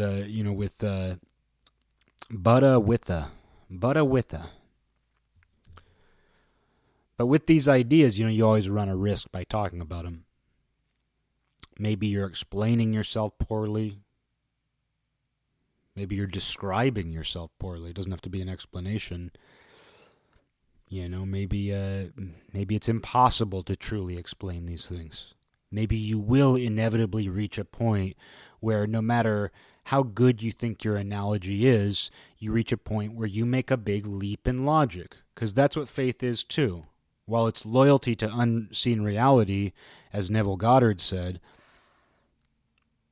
it's also inevitably a leap in logic. And John Butler, who I really like, the old sage, not a very well-known figure, but he's an old guy who has a show where he talks about, he talks in very straightforward terms about spirituality, but he said something on a show recently. I'm trying to think of exactly how he phrased it. He said this exactly. This is exactly what he said. He said, human knowledge is spiritual ignorance. And he's not a mean-spirited guy. But sometimes people write him letters, and he'll dismiss what they're asking for just outright. Like, I think I talked about it a while back, where a woman wrote him a letter asking him, basically, like, she had become this new Christian, it sounds like, and she was basically trying to enforce this on her boyfriend, who wasn't a Christian. And she was being very self-righteous about it. And I'd never seen John Butler get this way, but he was pretty scathing, at least as far as he's concerned. For a gentle old sage, he was pretty scathing. Because, whatever this woman was looking for from him, whatever kind of advice, like, I don't know what she was looking for, but she sounded very self-righteous. And just the idea that, she had apparently found God, yet she was trying to force her boyfriend, who it sounds like had been with her before this faith, that she developed, but she was trying to basically enforce this set of rules on him, which is what people try to do whenever they learn something new. I mean, you look at what happens with modern liberalism, if you even want to call it that, where it's like somebody learns a new rule. Oh, this thing is offensive now. This thing is racist now. This thing is sexist now. Here's a new rule that I can enforce like a hall monitor. And I'm going to do it in a way that doesn't actually teach anybody anything. It doesn't actually give anybody any room to learn, assuming what I'm telling them is actually the truth. But I'm going to use it as a way to enforce a new set of rules, because we as human beings love new sets of rules, because that means we have something fresh to enforce and to force on other people. And you can easily do that with religion. I mean, there's a reason why people draw a lot of parallels between modern leftism and organized religion, because it involves enforcing and forcing what you believe to be the greater good. Except the greater good involves all of these hyper-specific little facts. And if you don't agree with those facts, or if you just simply don't agree with the way somebody is enforcing or forcing those facts, you become, the blasphemer. And you either need to be punished or excommunicated or, whatever it is. So you can easily do that with this stuff, of course, which is why people always use this as the comparison, which is why, oh, you're acting religious, you're acting cult-like. But people like rules because they can enforce them. But yeah, John Butler, I'd never seen him be this harsh to somebody, but you could tell this letter that he received struck a nerve with him, because it was so, there was so much hubris to it, just the idea that it's like, I've learned something new that I think is right. How can I force it on my boyfriend? And I think his quote from a more recent episode, which was, human knowledge is spiritual ignorance, fits in perfectly there. Because this woman had come to learn something. She gained this new knowledge. But she was coming from a place of deep spiritual ignorance and not getting what she wanted. Because at the end of the day, we want harmony with other people. And I do a lot to disrupt that. I do a lot to disrupt harmony with other people, but I don't know that I have a choice as far as the way that I do it. But I think we all end up feeling that way, so it's good to keep yourself in check. But yeah, human knowledge is spiritual ignorance. Does that mean human knowledge is terrible? No. Of course not. But you shouldn't mistake human knowledge for spiritual knowledge. Because that is something I will say, that even though I'm interested in the Bible, and I was talking about that earlier, I don't feel that the Bible itself gave me that experiential knowledge, that gnosis, that is the foundation for my faith. But in reading the Bible, that foundation is enhanced, or at least made more interesting, if nothing else. My faith is made more interesting to me as a person by the fact that I can read about faith in the Bible, and that I can come in contact with certain ideas, that I can read about the story of Moses being visited by his father-in-law Jethro, who teaches him about micromanagement and how to delegate and the necessity of delegation. And that even though it isn't stated anywhere in that passage, you can extrapolate that out and say, well, hey, if Moses is a leader who needs to delegate, and it really does seem that he has to, if he wants to make it, if he wants to continue to be a leader, and in turn, in doing that, he's going to create other leaders underneath him. He's going to create that pyramid structure out of necessity. And we see where it is very much a necessity throughout mankind, throughout history. But if we're going to read that passage, we then have to relate that to the entity that Moses is a reflection of, which is God, which is a leader, which is maybe the greatest delegator of all. And maybe that's the way you should think about God. Maybe that's an easier way to think about God than to think about God as this, single individual sitting on a chair made of clouds with a white beard and a robe. Maybe rather than, acting like some king or emperor of the sky, whatever it is people say, rather than think of him as that, maybe it's better to think of God as a supreme delegator. Because in addition to, perhaps creating everything, doesn't it seem that he has delegated authority upon everything, especially our species, especially man? Doesn't it seem that whatever it was that created all of this, whether you think it was just by chance even, something delegated authority to us? And isn't the simple fact that this exists at all a sign of some greater authority? And it doesn't matter how you describe it. It doesn't matter how you envision it. I don't know how to even do that. How do you do that? If you know how to do that, I guess tell me, but I don't really care. Because at the end of the day, I have to experience that knowledge myself to understand it. But the simple fact of life itself seems to suggest that there is some kind of authority, something that led all of this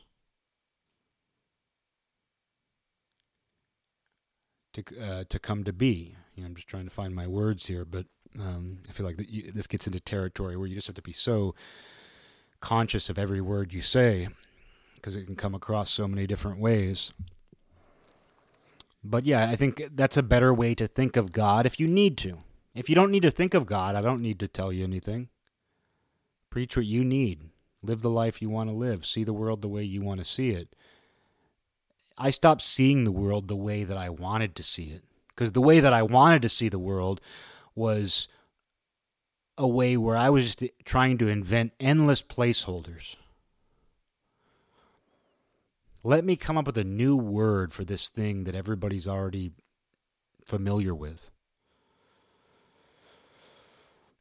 Let me come up with my own stamp to put on this. Let me make it my own. Let me rebrand this my way. And sometimes you have to do that. I think that's actually how you gain experiential knowledge, is because you try to do things your own way, and to some degree you might succeed, but you realize in succeeding that your way wasn't different than everybody else's way all along. Which is why I've always used the example in this show of I feel like I was off in the weeds, in the jungle, hacking away with a machete, going, I'm making my own path. And I was coming across other people, which was great, because I was like, oh, you're making your own path too. And then I just kept hacking away in the jungle with my awesome machete, my beautiful machete. I was so proud of that machete. It's my machete. And then suddenly I hacked away at a last little bit of brush, and I suddenly found myself back on the main trail that tons of people were already on, that had already been hacked away. And I realized that I was hacking away at that brush, and I was actually making a semicircle back to the main path that I had strayed from at some undetermined point early on in my life. Maybe the beginning. Maybe we all do that. Maybe that main path exists simply because a bunch of people made semicircles off to the side, off at an angle, off here and there, and they all ended up back in the same place and just started clearing the brush there. Maybe, I don't know. This analogy only goes so far. But I know that's a familiar feeling for me, The fact that I tried to hack my way and find my own words, find my own, it's like I was trying to find I don't know. It's like at the end of the day, I was under the same sky as everybody else, using the same stars as a guide. And that led me back to the main path. And it's still different. And I still like to wander off into my own weeds because that's just how I am. I still like to wander off into the brush and hack away at things with a machete because I simply enjoy that. I simply enjoy hacking away a little bit at the jungle. Keeps you in shape. Keeps you in shape to hack at the weeds with your machete. It does, though. It keeps you sharp, and it keeps you from accepting things that you might not need to accept just because people tell you. And so I'm glad that I took that route. It doesn't change the fact that I took that route, but I'm glad that I took that route and made that semicircle, and I'm glad that I still have a tendency to want to go back out into the weeds because I think that keeps you balanced. I think that keeps you, definitely it gives you perspective. And, going back to the idea of God, going back to whatever that is as you define it, because I'm not here to define it. I was saying a minute ago how it's like you don't actually need to convince anybody of anything. And if you're trying to convince somebody of anything, chances are you're veering into the world of explanation opposed to description. Chances are you have some ulterior motive, because I can't imagine any pure motive for trying to convince somebody of something. Maybe to save their life. Don't go that way because there's a cliff and you'll fall off of it and die. The things we're talking about aren't usually that literal. And I've never forcefully been able to convince anybody of anything. My mom had a little Post-it note she wrote before she died, and I still have it up on the fridge. And it says, anybody convinced against their will is of the same opinion still. Like, even if you're telling somebody, hey, don't go that way, there's a cliff and you're going to fall. Oh, hey, you're going to fall, you're going to fall.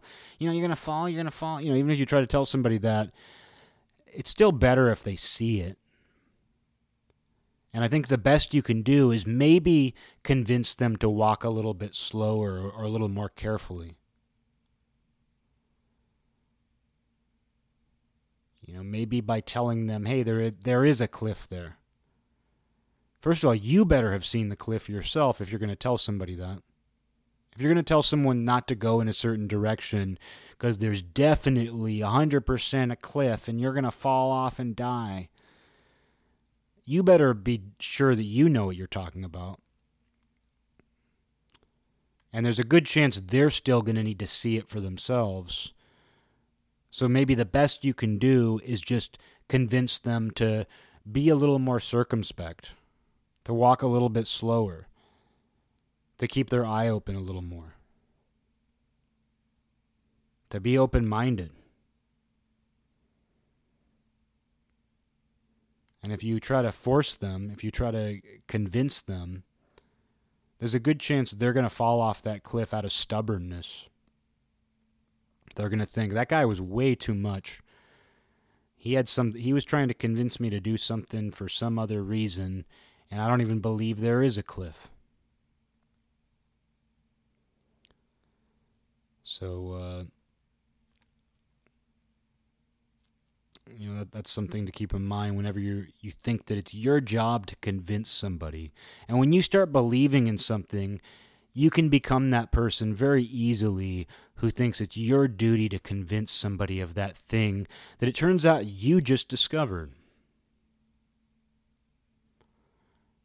It's kind of like the wannabe syndrome I've talked about before, where, somebody told me once that, wannabes are the people you have to worry about.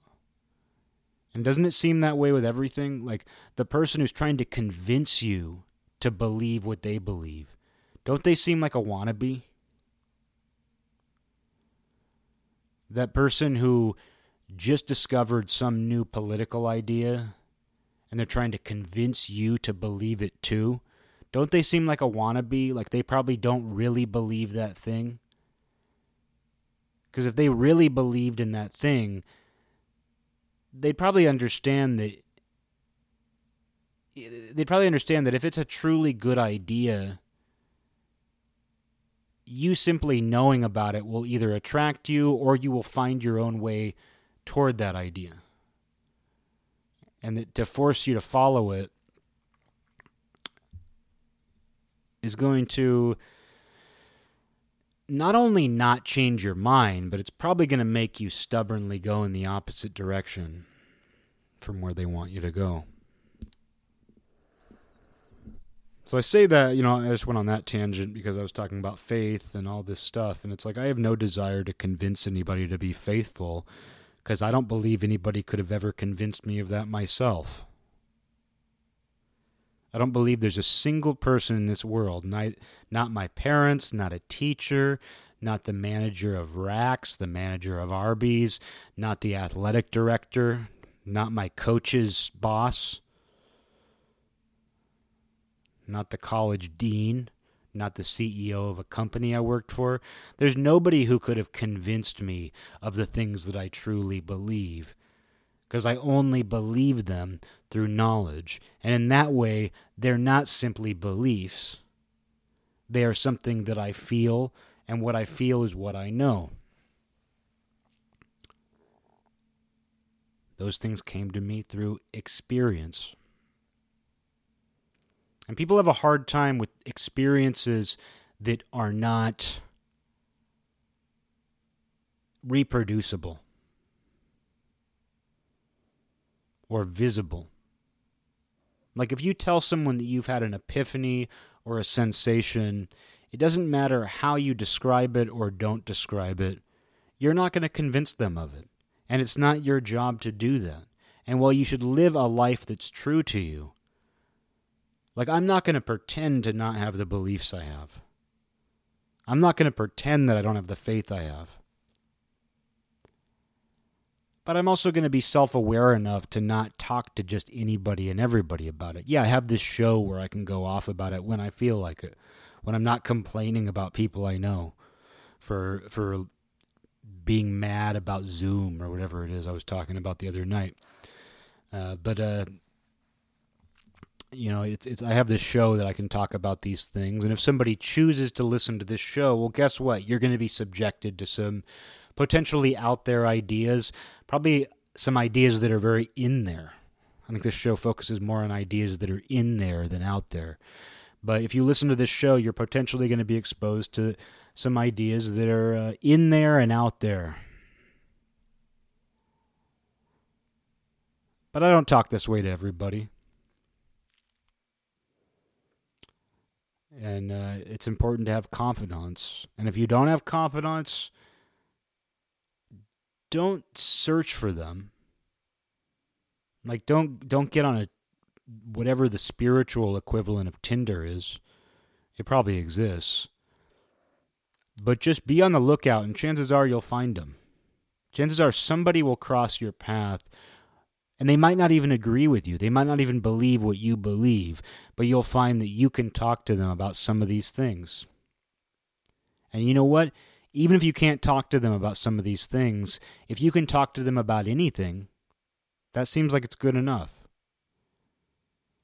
If you can find people who you don't have to censor yourself around, if you can find people who are simply open-minded, you could be on complete opposite ends of,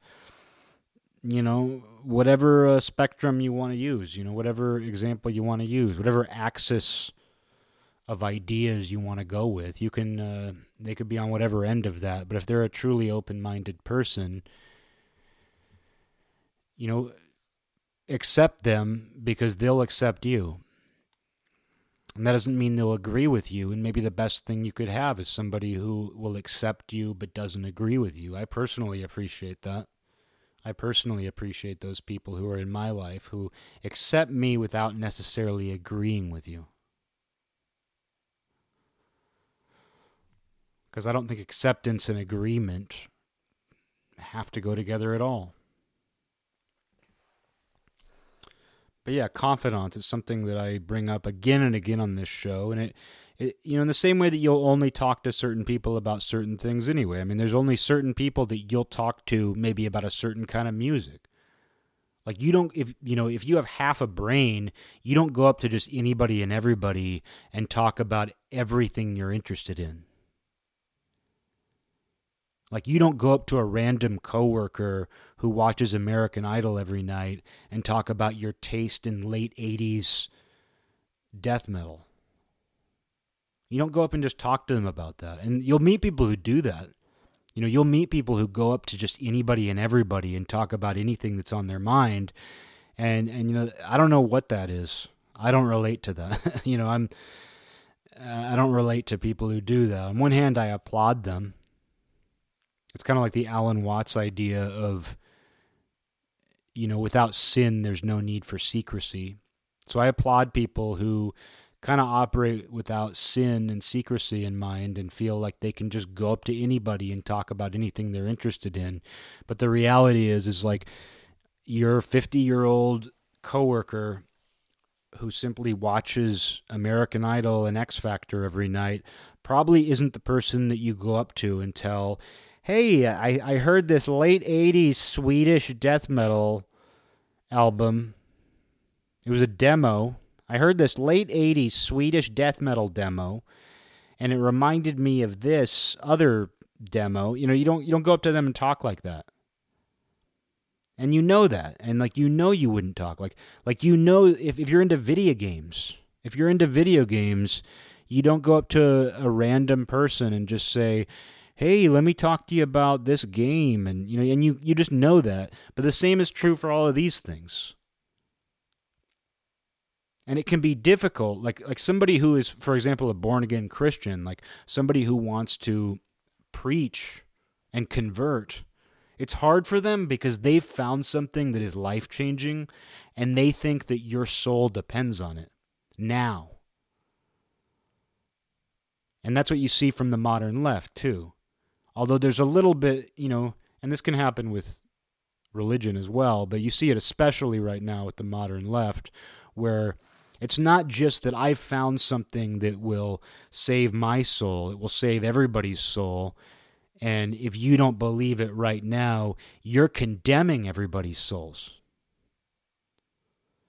And therefore, if you don't agree with what I say, I'm gonna get you.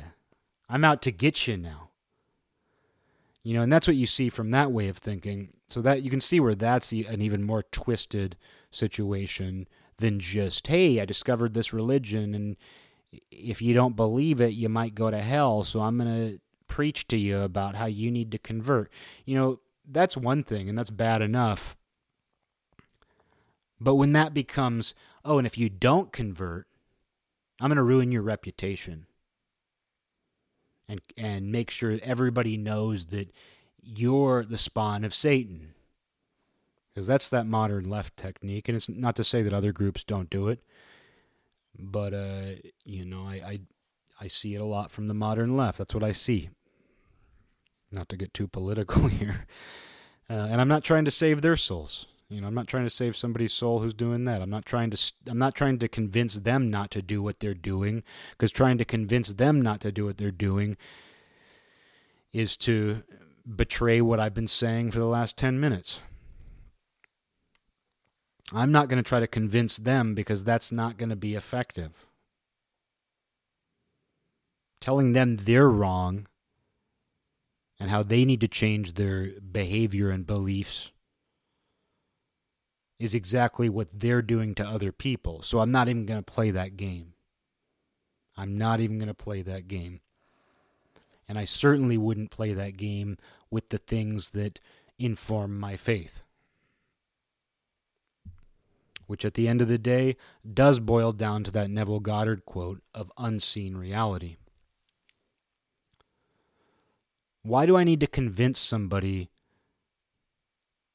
to have loyalty to unseen reality? Because to me, the simple fact of it is good enough.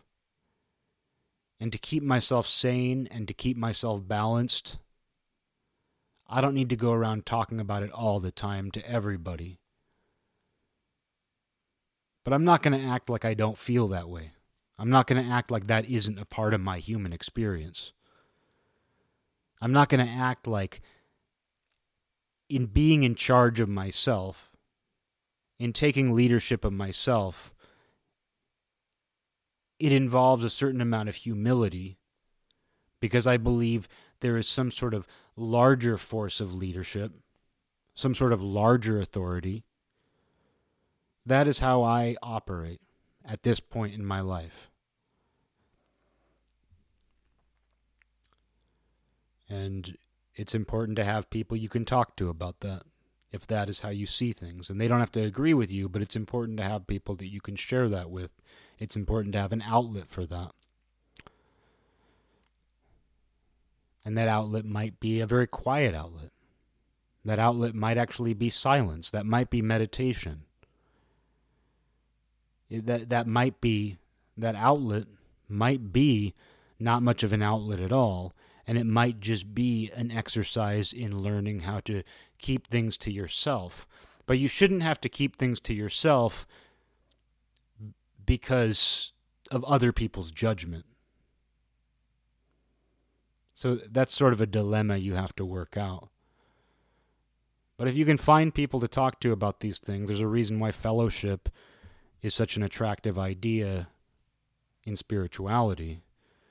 And while a formal fellowship is not for me, I think if you are open, you will find fellows everywhere. And the best part about finding people who will accept you, but not necessarily agree with you, is that you will get a lot of new ideas from them. And some of those ideas might just naturally fit into your worldview, and some of them might not. But both the ideas that fit into your current worldview and those that don't will both help inform your faith. So that's one of the important reasons to find people who are accepting, but not necessarily explicitly agreeable. Because there's a good chance you're going to learn from them. And there's a good chance that getting those little lessons will reinforce the things that you already know. And maybe make them a little more multidimensional. You know? So, a lot of ideas here. This is a long episode, 2 hours, 7 minutes. I could keep going on. I could keep going on and on about this particular subject. But it's one that I think about quite a bit, especially in the age of coronavirus. Because even though I've been bitchy lately, a number of the episodes recently I think have been bitchy. I've been like, oh, this type of person does this, or somebody I know who I'm not going to name got really defensive about Zoom when I said I didn't want to use it. I've been bitchy lately on this show, but the reason I think I feel good overall, the reason why all of the different things that seem to test and interfere and just, we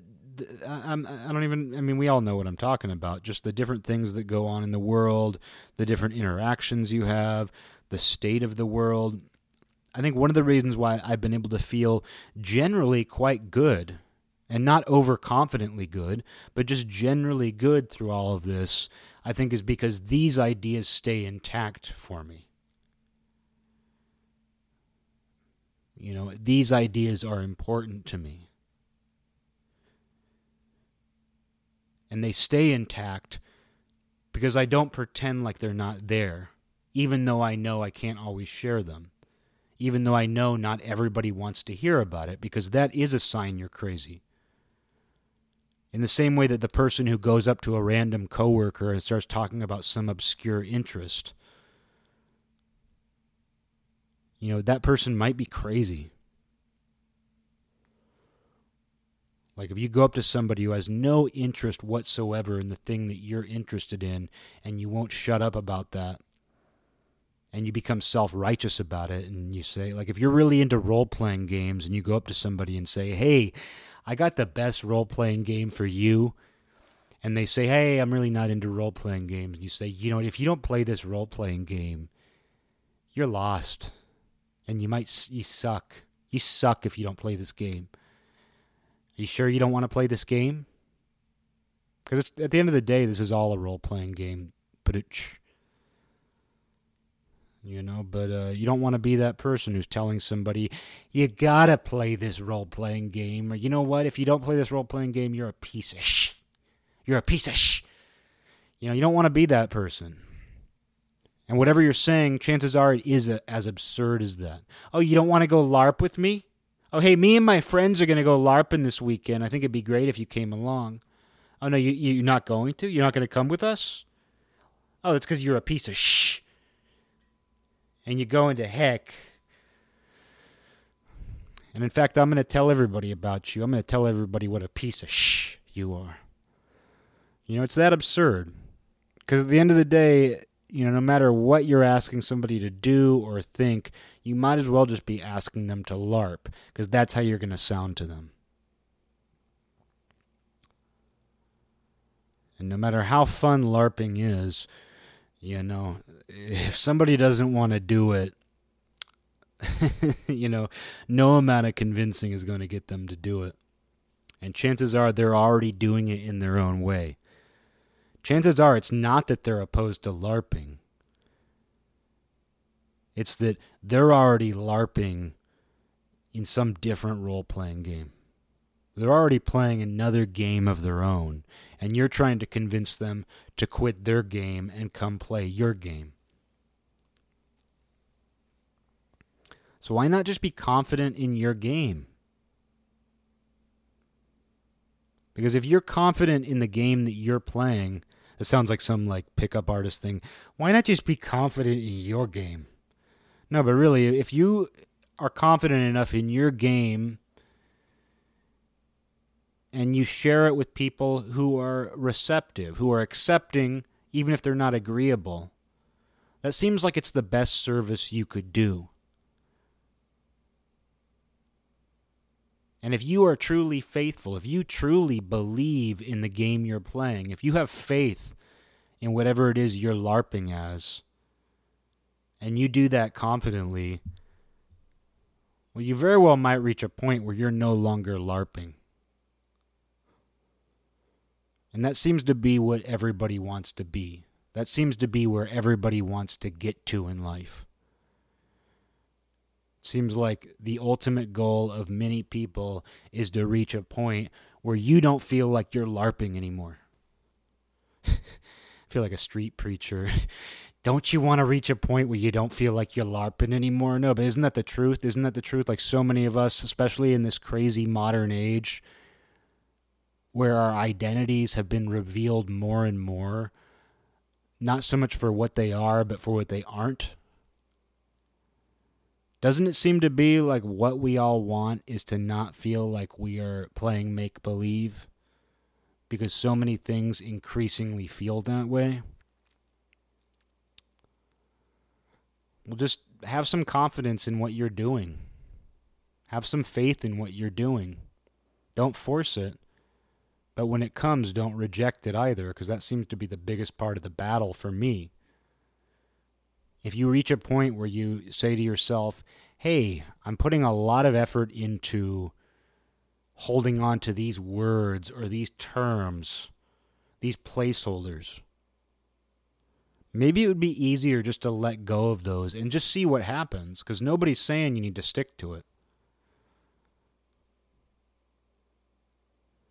I'm trying to describe this thing, and it's like almost like there's this larger wholeness or universal force that acts as a guide, but nonetheless delegates and allows us to act as our own guides and allows us to act as guides for other people. It's like there's this thing out there, and I'm coming up with this. I'm trying to come up with this word for it.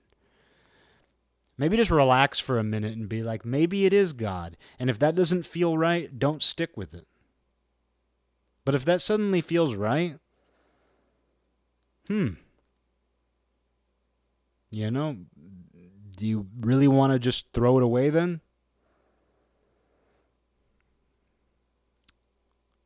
Because if it feels natural and it makes you feel like you're no longer LARPing, even though you have every single reason in the world to feel that way, especially in 2021, I don't know. To me, it seems like that's not something to throw away. But I think you have to meet all of that on your own terms, and that idea might not be the idea for you. But if it is, why throw it away? Because you very well might suddenly have an epiphany or get a sensation that you don't actually need to throw anything away. All you have to do is let go, and things will just find you on their own level and your own level. And that seems to be the cure for LARPing, is things finding you on your level and you finding things on their level. It's the cure, baby.